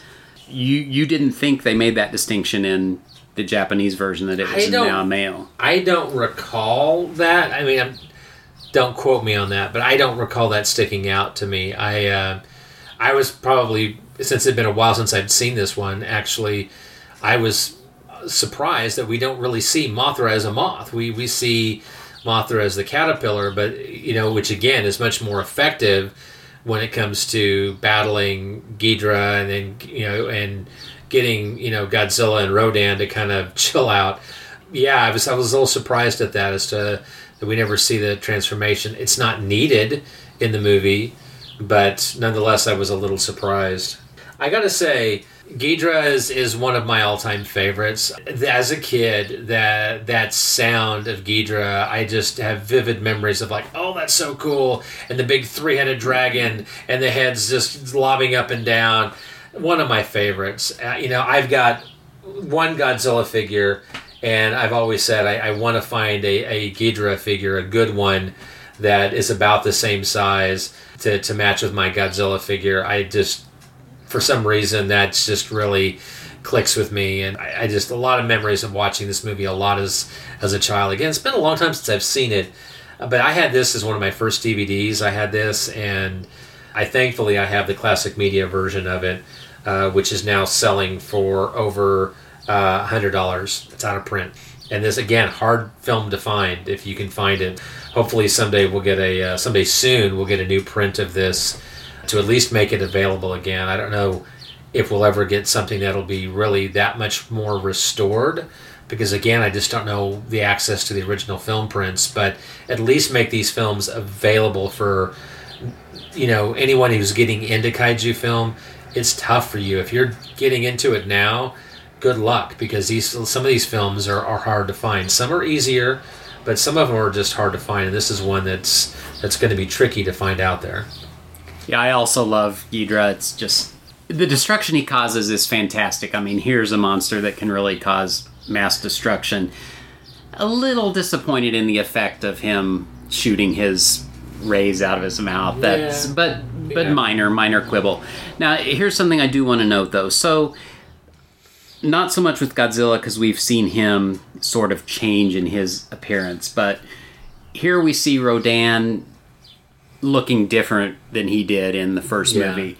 Mothra even looks different. The cocoon form is more animated. Those little balls are more flexible. He bends more. I don't really like the road Rodan goes down. Sort of like with the chicken head, and he his big tool in his arsenal is just sort of pecking with his beak. I mean, that's true. That's true. Kind of, I think that's a little disappointing. And what I know it's not nearly as drastic, but I think of the giant claw and how everyone makes fun of the turkey bird or the buzzard, In some ways, this isn't much different. I mean, somewhere right now, there's a kaiju fan that is trying to find our address and is, we need to be looking over our shoulders. But I agree with you. There's a lot of other more convincing monsters in the Toho arsenal, and there are others who aren't as convincing. Rodan, though, when you take Rodan and compare it to Mothra and Godzilla and King Ghidorah, is probably the least effective of the four. Godzilla's got a few things in his arsenal, and again, Godzilla's effectiveness and his look, they're constantly making changes to these monsters. And Godzilla's got a lot of different looks. And his look here is, less menacing than it was in the original Gojira, but is more menacing than we would get at some points in the 70s. Costume changes are always changing. Godzilla's size is constantly changing. The fins are bigger, they're smaller. His tail is bigger and shorter. His arms big, long. Everyone kind of, makes comments like when Shin Godzilla came out, or when, the American version of Godzilla. Oh my God, his head is too small. I'm like, Godzilla has looked different, and there's been so many different versions. I think in my book, everyone has its pros and cons. I think the only one that clearly was an abomination was the 98 version. That was not Godzilla at all. That was a big monster, and as that said, it was a fun monster film. It just wasn't Godzilla. Beyond that, I like every version of Godzilla for one reason or another. you know, they all have their pros and cons, and I think that, you know, the goofy Godzilla goes with his actions in those movies and the overall look, as opposed to the more menacing Godzilla in some of the darker films. Here, you know, we've got a Godzilla that has had some damage. I think if I was reading about that, there was some damage to the head in the previous film, and so there had to be some repairs made, and there was oftentimes more than one suit used for underwater scenes as opposed to land scenes. One of the constant, though, I mean, we'll just give a shout out to Hayao Nakajima, the actor who plays Godzilla. Played him in 12 consecutive films from the original through Godzilla versus Gigan in 1972. He's a legend in the Godzilla films. If you look at everything he's done, he played Godzilla a lot of different ways. You know, he played Godzilla very serious, yet that was him doing the little dancing jig, you know. He's the one that flies at one point, or is like balancing on his tail and moving in that one movie. Godzilla just looks different in all of these films, and so I think Mothra here has made some changes, and I agree Rodan is not as good in this film as previous. Mothra, you know, we don't get to see as the Moth, but I think this version of Mothra, it works. It works for the film. I don't think Ghidorah changes as much until you get to some of the later films, but I could be wrong. For some reason, I think Ghidorah always kind of looked the same. Maybe I'm wrong with that, but you had a basic look to Ghidorah, and it always seemed to work for me. And the sound effect was always the same, and that sound effect always, I was like, oh, that's Ghidorah. You know, you can hear that a mile away, and I know what sound effect that is. And the battle between the monsters, you know, it starts getting silly in this movie. It will become much sillier, but I used to not like that. I wanted my monsters deadly. I didn't want them to be funny, but I think it started when I rewatched Godzilla versus Megalon to review it, and that was a movie I had long despised, but I just realized how much fun it was. And I kind of wonder if you are a fan of those types of kaiju movies, if you're also a pro wrestling fan. Because I see a lot of comparisons, you know, like almost to the point where the movie becomes good or bad based on the moves they have during their battle. Well, that's true. I mean, there's a lot of, you know, fans of like the Ultraman series, you know, love Ultraman because the big battle in each episode is basically a wrestling match of sort. Yeah, I think some people probably like it for that aspect totally, and I could see that. And my favorite here being that Godzilla and Rodan are fighting, and I call it the tennis match with a boulder. Yeah. Actually, it's not Godzilla and Rodan, because Rodan is watching them going back and forth. No, Rodan bounces a rock off at one point at least. Yeah, but someone's watching him because his head goes back and forth, and I made the note that's tennis match. He's watching a tennis match, but yeah, I'm not sure what that was. But and here Rodan does do something kind of cool with his wings. He's standing straight up, but he'll flap them to make wind to push Godzilla back. So yeah, that's something else he can do besides fly above at supersonic speed. I think that, you know, you have the fun battle between Godzilla and Rodan, and then of course, you know, Mothra kind of intercedes to, you know, hey guys, you know, there's a bigger threat over here. Telepathically. Yes, and then you get, you know. Or no, is it telepathically? I know the twins translate for them. Yes. But are they? I think so. Isn't it implied that there's some type of communication of some sort between? Well, there is for sure, but I can't remember if that's verbal or if it's telepathic. Anyway. I think it's telepathic. Okay. I think. You know, this Godzilla here, it starts off as the bad guy, right? Because up to this point, Godzilla's been destructing, you know, everything in his path. He's, you know, tore up Tokyo, and he's fought Mothra. And here, Godzilla starts off as kind of the bad guy, but he actually kind of transitions to a hero in this film. And from this point forward, for quite a while at least, Godzilla's fighting the bad guy, right? The bad monster. He's the one coming to Tokyo's side. it becomes, in some cases, Godzilla has to be kind of convinced, so to speak, but, in other times it's just the big monster's tearing up Tokyo, and here comes Godzilla to save the day, and then he goes off, and, all right, I've done my job, I'm going back to the ocean again. So this is the first time we see Godzilla protecting rather than destroying, and is important. I mean, that's a key moment, because from this point forward, Godzilla becomes more the hero, and is that way for quite a while. But he makes that transition in this film because he does swim to shore and starts destroying, and then fights Rodan, and then it's only when Mothra convinces them to help that he kind of shifts. Yeah, that's true. That's very true. Okay, so this is also the only film in the original Godzilla series where Ghidorah is kind of acting on its own. In other films, it's aliens controlling Ghidorah. This is the last film for the Ito sisters appearing as the Fairy Twins. The Fairy Twins would appear again, but I believe it would be different actresses playing the part. This movie, as we've been talking about, infused a lot of comedy into certain elements. But there is you've got the kind of the dark plot about the princess of Sergina being taken over by a Martian or Venusian, depending on the version that you watch. But speaking of comedy, when I think of Sergina, what was going on with those outfits?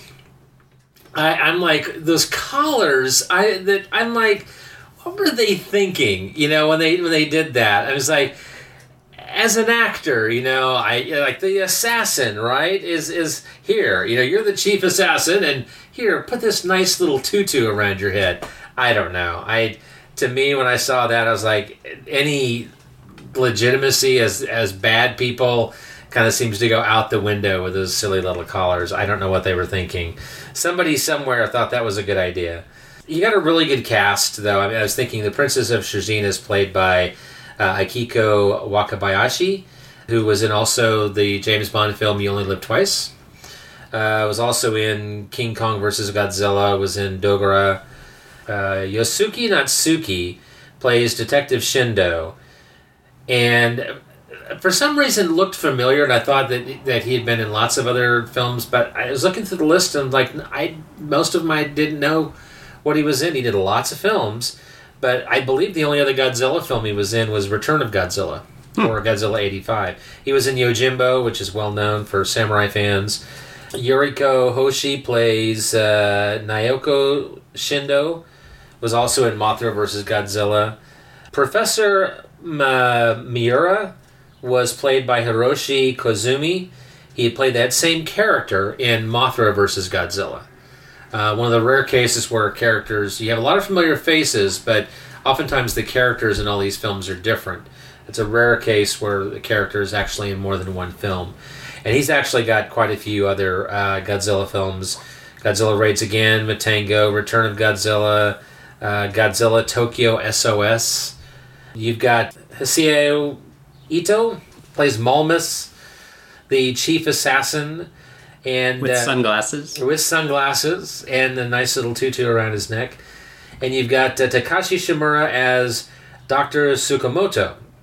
Another well-known actor in Japan, 274 credits, a lot of classics. He was in the original Gojira, but he's also in films like Rashomon, Kagemusha, Seven Samurai. So some big guns under his repertoire of films. And Shoichi Hiroshi plays Mothra, previously played King Kong. So two very different roles. On my list here, looking for a little trivia, and I think that's about it for me on the trivia. This film has probably been one of the more widely available, for many years at least, widely seen of the Godzilla films, because it was in syndication rather heavily. It's unfortunate that it's now out of print and very hard to find in physical media form, at least. Again, you're going to pay over $100 to get the classic media version, so I'm hoping that maybe we can get a good release of this sometime in the not-too-distant future for new kaiju fans who are diving into these films or listening to this episode and think that they want to go out and get these movies. You're going to have to look. Probably find them cheaper on eBay, but you're definitely going to have to look for them. So do we rank them Mothra, Rodan? Ghidorah? I would, yeah. I was surprised because, for me, Ghidorah has always been one of my favorites. But now, with older and wiser eyes, I'm seeing Rodan and Mothra as better films. Ghidorah is fun, but Mothra and Rodan are much better films. And Mothra it's one of the best, clearly. I mean, it stands, like I said, I think when you're looking at throwing in other Godzilla films from this original era, Gojira is always going to be the number one on the list, but I think Mothra is number 2. Although I will say that Godzilla Raids Again is a very underrated film. And a lot of that is because it was unavailable for so many years in any format. It was released in the States as Gigantus, the Fire Monster, and then it was Godzilla Raids Again, and even then it was, I think even the only VHS release it got was from, I think it was like Good Times Video maybe released it, and it was a film that didn't play on television very much. It's a film that's admittedly been very hard to find over the years. I think that one is one of the best and one of the most, least respected, simply because people haven't seen it as much. Mothra is well known, and again, if you can find Mothra Icons of Sci-Fi Toho Collection, you can probably find that maybe at a slightly cheaper price. I think that I have on my notes somewhere. Maybe, yes, you can probably get that. Yes, that's actually still in print. Icons of Toho Collection, you get it with the H-Man and Battle in Outer Space. You get it for $10. So that's actually, out of these 3, that's the only one that you're going to be able to find relatively easy, and you're getting it with 2 other good films. So look that up on Amazon if you so choose. And again, you can probably find them, as you said, they're available for streaming in some cases. Do a little searching, do a little digging, and maybe you can get some better deals. For now, we just wait and see if we can get some better Blu-ray releases ahead of that big Mothra Blu-ray and coming up this summer. Well, like Godzilla and Rodan, who stood on the shore and waved at Mothra as she swam away with the twins. Let's wave goodbye to these 3 kaiju movies. Come back after this break and do our new business. Goodbye, goodbye, goodbye. Hello, honorable gentlemen, Rich and Jeff. Ghidorah, the 3-headed monster. Out of all the Godzilla movies that I've seen, this one I've always rated as my favorite one. It's not always the best one. I consider that still Gojira, but as for ones that I just enjoy to watch over and over again, Ghidorah, the 3-headed monster is my favorite. And what can you say? I mean, you have Rodan, you have Godzilla, you have Mothra, and you have Ghidorah, which we know is going to be a remake or a redo coming out later this year, which is probably why you guys are doing this episode. Actually, later this month. And it's interesting in how the movie takes place in some parts. I find it, because I listened to the English and the Japanese version, and of course in the Japanese version, the woman who gets, I guess you could say, possessed by the alien spirit is from Venus, but in the American version, it's from Mars. And interestingly enough, if I remember correctly, Mothra in the American version is referred to as he, and in the Japanese version is referred to as she. And of course, it's like men are from Mars, women are from Venus, that kind of thing is an old saying. And I thought it was kind of interesting how they changed the planet and they changed Mothra's gender. Or maybe Mothra is transgender to just identify differently for each movie. I really don't know. But I find that kind of interesting how the sex and the planet change. Also, I think this is the very first movie where Godzilla goes from being the heel to the face, if I remember correctly. And I think that's another reason why it's one of my favorites, is Godzilla is now the hero, or one of the heroes of the movie. And it also shows you that strong female character of Mothra basically talking to Rodan and Godzilla, as translated by the fairies, and them telling us, that they're basically getting them to fight for humanity. And at first the 2, Rodan and Godzilla, refused because of the way humanity's treated them, which is rightly so. I mean, they've always been attacked and shot at, and they can't help it every time they take a step that destroys something, or fly destroys something. It's just the way it is.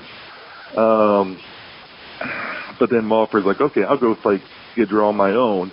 And with Ghidorah doing that, Malford doing that heroic attack against basically no shot at all against Ghidorah. Godzilla and Rodan changed their minds to decide they're now going to fight Ghidorah too, because they can't be shown up by this little monster compared to them. So they're thinking, oh, we're going to all fight together. And the three of them end up taking down Ghidorah, and basically getting him to fly off of his tail between his legs and that kind of stuff. And then they all go their separate ways, and we have a happy ending. I think the other big noticeable thing about this movie is the humor elements that are thrown in there to make it. It has a lot more comedy in it, which makes it really all ages friendly, so anybody could watch it and enjoy it. Now, the interesting thing is I'm going to throw out there for debate. I know there are people that hate dubbed versions and only ever want to watch the original because that's just the way it should be. I enjoy both, but I enjoyed the dubbed version a little more because that's what I grew up watching, obviously, because it's American TV and that kind of stuff.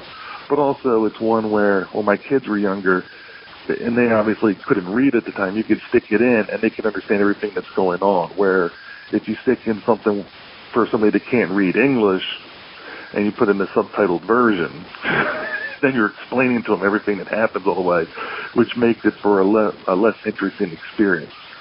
So I think there are reasons why things should be dubbed for those particular audiences. But I think what I like about my copy is that it has both, so you can enjoy both parts of it and get to see what differences are and how they made those alterations or whatever in between the two, and then you can decide which one is superior to you. But also just remember that if you have somebody a lot younger, they're able to follow along. I remember at last year's Monster Bash, they had the giant monster movie marathon or whatever, and one of them, I'm trying to remember which movie it was, but it was subtitled. And I remember seeing this family there with these children that were under 5, and you could just see how they were just not really able to they were paying attention to what's going on the screen, but they had no idea what's going on. They kept asking their dad, what's happening, because they couldn't read the subtitles on the screen. And I think that's where dubbed versions have their definite need to help for that younger generation until they age into where they can read and everything else and see what's going on, and then they can make their own decision. I don't know which way you guys lean on that, but that's the way I'm kind of, I look at it it covers everybody if you have both. All right, I'm glad you guys did this episode this month, and hope to see what you guys are doing next month. You guys have a great time. See you at Monster Bash.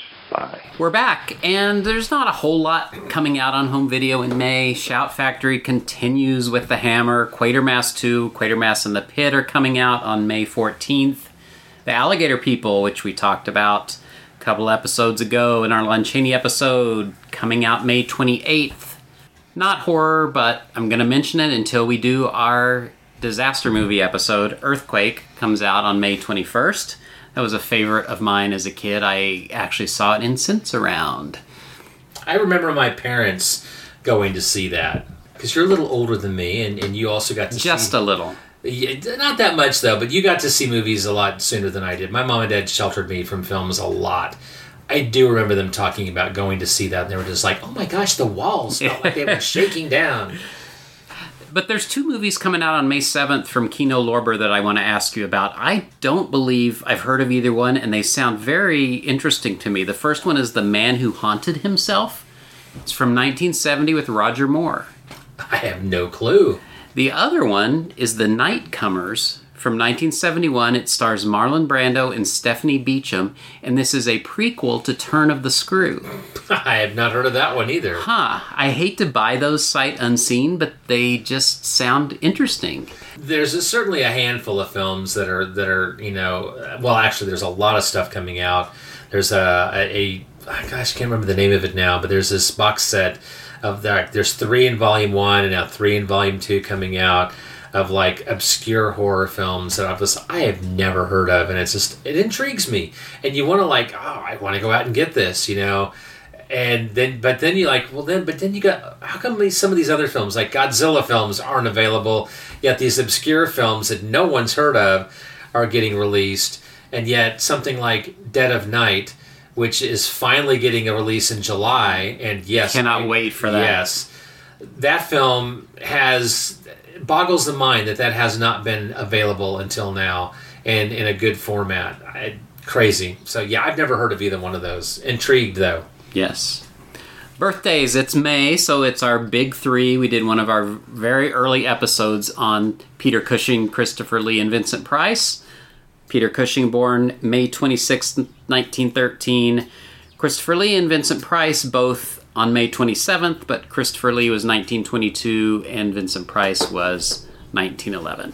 Other birthdays, those are the three that I just wanted to highlight today. Anniversaries. These are movies that came out in May over the years, and my list today are all ones that we have done in one form or another on our episode. Curse of the Fly, May of 65. Horror of Dracula, May of 58. Mothra, we didn't even mention release dates. It was released May 10th of 1962. It Lives Again, May 10th, 1978. Red Planet Mars I brought up to promote your blog, Monster Movie Kid, because you did Martian Mondays. Yeah, I've got 2 more left. Yeah, so May 15th, 52. Abominable Dr. Fives, May 18th, 1971. Madhouse, May 24th, 1974. And The Brood, May 25th, 1979. We had watched that for our participation in Nightmare Junkhead podcast. So lots of good movies have come out in May over the years. The TV Terror Guide, Svengoolie, is a Frankenstein month. We are recording this on May 4th, and tonight Frankenstein is on. Next week, Bride. On the 18th, Abbott and Costello Meet Frankenstein. And on the 25th, Ghost of Frankenstein. I will give a shout out to Justin Giallo. He put a thing on Facebook the other night, very late. He was listening to WGN Radio, and Svengoolie was a guest on a radio show there. I can't remember the name of the show, but I immediately went online. I was up and listened to it in the wee hours of the morning. I mean, it was late. I mean, I think it was on like 1:30 in the morning. But he was, being interviewed, talking about the Frankenstein month and talking about the show and talking about his Rondo Award, talking about he's going to a Flashback convention in August in Chicago. Very interesting. So thank you, Justin, for that late night Facebook post, because I jumped right on and listened to it. It was fun to hear Svengoolie talk. Comet TV in May, they're having Bite Club double features. Those are vampire movies every Friday night. Vampire and the Ballerina, Planet of the Vampires, Return of Dracula, Dracula vs. Frankenstein, The Vampire, Grave of the Vampire, Count Yorga Vampire, and The Return of Count Yorga. So various combinations of those will be Friday nights on Comet. TCM, Slim Pickens, there is one day where they're doing a horror marathon, and it's the very last day of the month, May 31st. Looks like all horror movies from the 30s. There's a couple other things here and there during the month. They're replaying The Power on May 20th, which I watched recently and loved, so I recommend that. Oddly, on May 25th, they're playing Santa Claus from 1959 and Santa Claus Conquers the Martians. So maybe it's Christmas in May?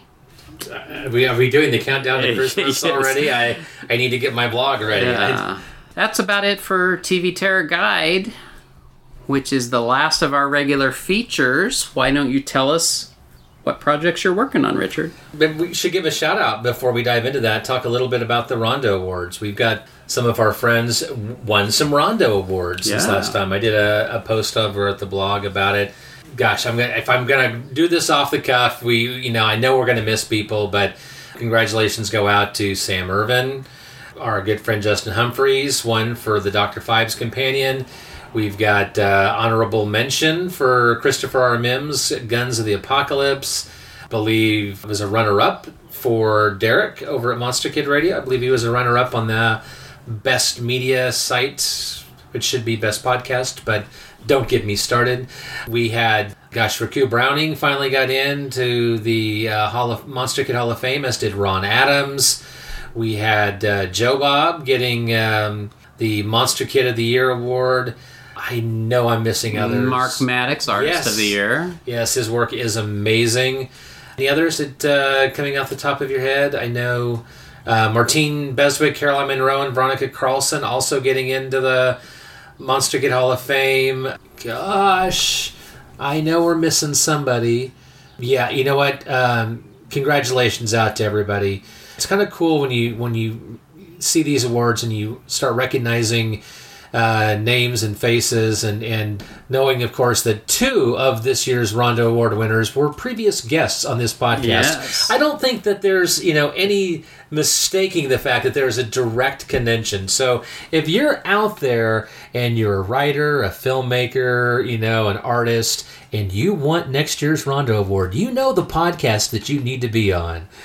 Justin messaged me this week and thanked us again for having him on and said he'd be happy to be on again. So I think we've already talked about having him back on in October for some Vincent Price, and I think that's I'm looking forward to that. So anyway, it was a kind of a side note there. Yeah, thanks for mentioning that. I just did a bunch of reviews for Dread Media, wrapping up the Martian Mondays. With a couple of more contemporary films. That's been a fun little random series of just some random Martian films, some good and some bad. Had an interesting discussion with Steve Sullivan about Invaders from Mars, because he was not aware that the UK version was available on DVD, and it is, and that was kind of fun. So as we're now in the month of May, I've got a couple more Martian Mondays. I don't have anything big planned from a sci-fi creature feature perspective other than my reviews for Dread Media. Of course, doing the Kansas City Crypt over at the Mimiverse Monthly Audio Cast. But I am doing something, I think it's totally off-kilter, but I know there are monster fans out there who love classic comedy. Sometimes they just go kind of hand in hand, and so my summer series this year starts here in just a few weeks. I'm doing a Marx Brothers theme. So this is definitely not monster related, but for anyone out there who loves Marx Brothers movies, I wanted to do something different this summer. The reason I started KC Cinephile was so that I could do things sometimes outside of the monster realm. And I haven't done that consistently. I have spurts. Anyway, Marx Brothers. Yeah, it's going to be called Summer Marx is On. And it's going to go from mid-May until probably mid-September. One a week, probably midweek every Wednesday. We're going to cover, Carla and I are going to cover every Marx Brothers movie, starting with the Coconuts in 1929 and going through all of their films, through Love Happy, doing a bunch of Groucho's solo films. We will not be covering Skidoo. If you're a Marx Brothers fan or a Groucho fan, you know that movie is just too much. But I'll be talking about that as well when I do kind of a wrap-up and talk about the final films of the Marx Brothers. I love the Marx Brothers, and I haven't done those in a while, so I thought it'd be fun to do a film series on that. Now, that said, during the course of the summer, I think there's going to be a good chance that we'll have maybe some Santo Saturdays coming up in the middle part of summer. I still have a few Santo films to formally review. I've reviewed everything that I've had so far in one form or another on the blog, so I see Santo coming this summer as well. And of course, going to Monster Bash, I hope to come back with a few more Santo films. I just got in my possession last night. I'm very excited to have this as part of my collection. The film En El Mascarado de Plata, which was supposed to be the first Santo film, and Santo did not star in it. I have a copy of that film with English subtitles, which is not available anywhere. I'm not even sure if Juan has this. I know he doesn't have this version. I want to, I don't think he listens to the show, but to give a shout out to Daryl Brogdon, who played that movie as part of the Cinema Go-Go last fall. That was something he worked on, so I have a copy of that, and I'm very, very thankful for that. Beyond that, that's what's going on with me. What about yourself? You've got a new website. You've done some... Yeah, I got sick and tired of the Facebook issue I was having, and plus I just wanted something fresh. So it's in progress. I am migrating things over to a new host, I guess you'd call it. I built a new website. Still same address and everything. You can get there Not everything's on there, but it will be over time. The most recent stuff is there, and I kind of like the look. It's kind of a crisp, clean look, so... I think it looks good. It looks sharp. Well, thank you. Having some issues with it, but, you know, if there weren't issues, what challenge would there be in doing it? Well, at least you'll be able to share this link now on Facebook. Yes. That fixes that big problem, so that's cool. Yep. So that's about it. Specific content, I don't really have anything special planned, but just keep on keeping at it, I guess. Next month, June, is Monster Bash month, and you and I will be hitting the road on that Thursday night. I plan on flying out of here as quickly as I can at 4 o'clock to get you picked up and head. We shall head east and drive all 125 hours to get to Mars, Pennsylvania. No, we hope to be there by noon-ish on that Friday. Caroline Monroe was supposed to be doing a Q&A about that time. She will not be in attendance. She is battling some health issues. We're awaiting news of who the new guest is and how that might tweak the schedule a little bit. But we still hope to be there by noonish. I think we'll be dragging come Friday night probably, but I'm excited that it gets to work out this year. In anticipation of the Bash, we know that Joshua Kennedy's film House of the Gorgon is having a showing there.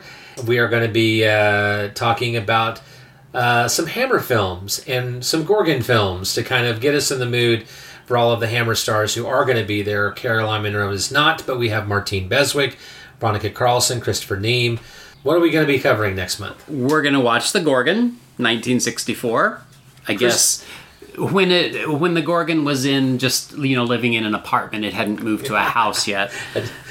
Yes, with Christopher Lee and Peter Cushing. I mean, come on, Cushing and Lee, that's all you need to know to tune in next time. Yes. We'll also watch Dr. Jekyll and Sister Hyde from 1971. That features the lovely Martine Beswick. And then Dracula AD 1972 from what year? 1972? Yes, very good. I had to think for a second. This could be one of those Godzilla 1985 was released in 1984 kind of things. Yeah. So that has Christopher Neame in it, and actually Caroline Monroe too, doesn't it? Yes, and Christopher Lee. Well, so, yes, of course, yes. Yes, and Peter Cushing. So anyway, a little mix. We usually try around Monster Bash time to do films that reflect what is happening there, guests or movies that they're showing or something like that. So that'll be fun. Another month of Hammer. And we'll be talking, we'll be hyping up Monster Bash next month and probably talking about things that we are looking forward to seeing. As we were talking earlier, I'm looking forward to the screening of The Monkey's Paw from 1933, which is a previously unavailable film. So Tom Weaver's bringing that in, so I'm looking forward to that.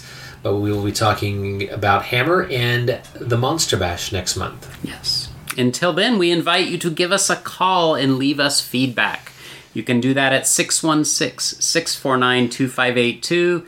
That's 616-649-CLUB. And we also ask you if you can dig deep and find it in your heart, rate us on iTunes. Give us a little rating to give us a little more exposure there, hopefully. Oh my gosh, I forgot. The one shout out I was going to give about the Karloff play. So I'll squeeze this in here, flying off the cuff. Years ago on the blog, my original blog, Monster Movie Kid, I talked about the Karloff play by Randy Bowser. And I became aware of it because he was a guest on Monster Kid Radio. Derek interviewed him in a couple of episodes. That led to Derek actually attending the production of the play that Randy did, which was in Oregon, that had guest Sarah Karloff there, and she became a guest on Monster Kid Radio. I acquired a copy of the play on DVD in 2015 when it was briefly available as a fundraising campaign that Randy was doing, because his goal was to get that film, or get the play out in across the country and have different productions of it. His intent was never to do the play himself, but to create the play and have other people do it. He's really struggled with getting that. There was one production that happened that had problems, another that was going to happen and was canceled. He did an audio version of the play a while back, but he is making the original play now available. What I have on DVD is now available for everyone to have. Randy Bowser was not supposed to play Boris Karloff. The actor canceled at the last minute, and he does an amazing job stepping in. And I think that if you're a Boris Karloff fan, now's the time to act. If you've never heard about this, go to my blog. I link out to the original Monster Kid Radio episodes so you can find out more. I give it a 2 thumbs up. It gets a high recommendation from me. You learn a lot of cool stuff about Boris Karloff. He went to the source material, used one of the authors, Stephen Jacobs, who did, I think it was Karloff More Than a Monster. I think that's what he wrote. It was involved in the writing of this script. Sarah Karloff endorsed it. It's a wonderful play. And now for $15, you can get it either through like for streaming, or you can get the download links to burn it onto disc yourself. It definitely needs to be in your collection if you're a classic horror movie fan or a Karloff fan. Maybe your only chance to see it. Hopefully, this will get some excitement about it. Maybe someone will want to do the play again locally. I'd love to see it performed. I understand it's our audience is diminishing, unfortunately, with these classic monsters. We have new fans coming along all the time, but something like a play is probably a smaller audience. But it's a great piece of work to see, and it's something you should add to your collection if you haven't already. So go to my blog, and you can find out everything you need to know about Karloff. I know that doing the link, Randy's had some very kind words yesterday on Facebook. He's very appreciative. He's wanting to get the word out there, and hopefully I'm going to do that by my blog post and getting a few more people aware of it. Anyway, that's my plug, and I didn't receive one dime for that. With that, then, we will leave you with another song by Richard Chamberlain, Mothra's Song. No, this is, again, by Akira Ifukube, Mothra's Song from Mothra. You can find it on the Best of Godzilla 1954 to 1975, available on iTunes or in Richard's CD collection.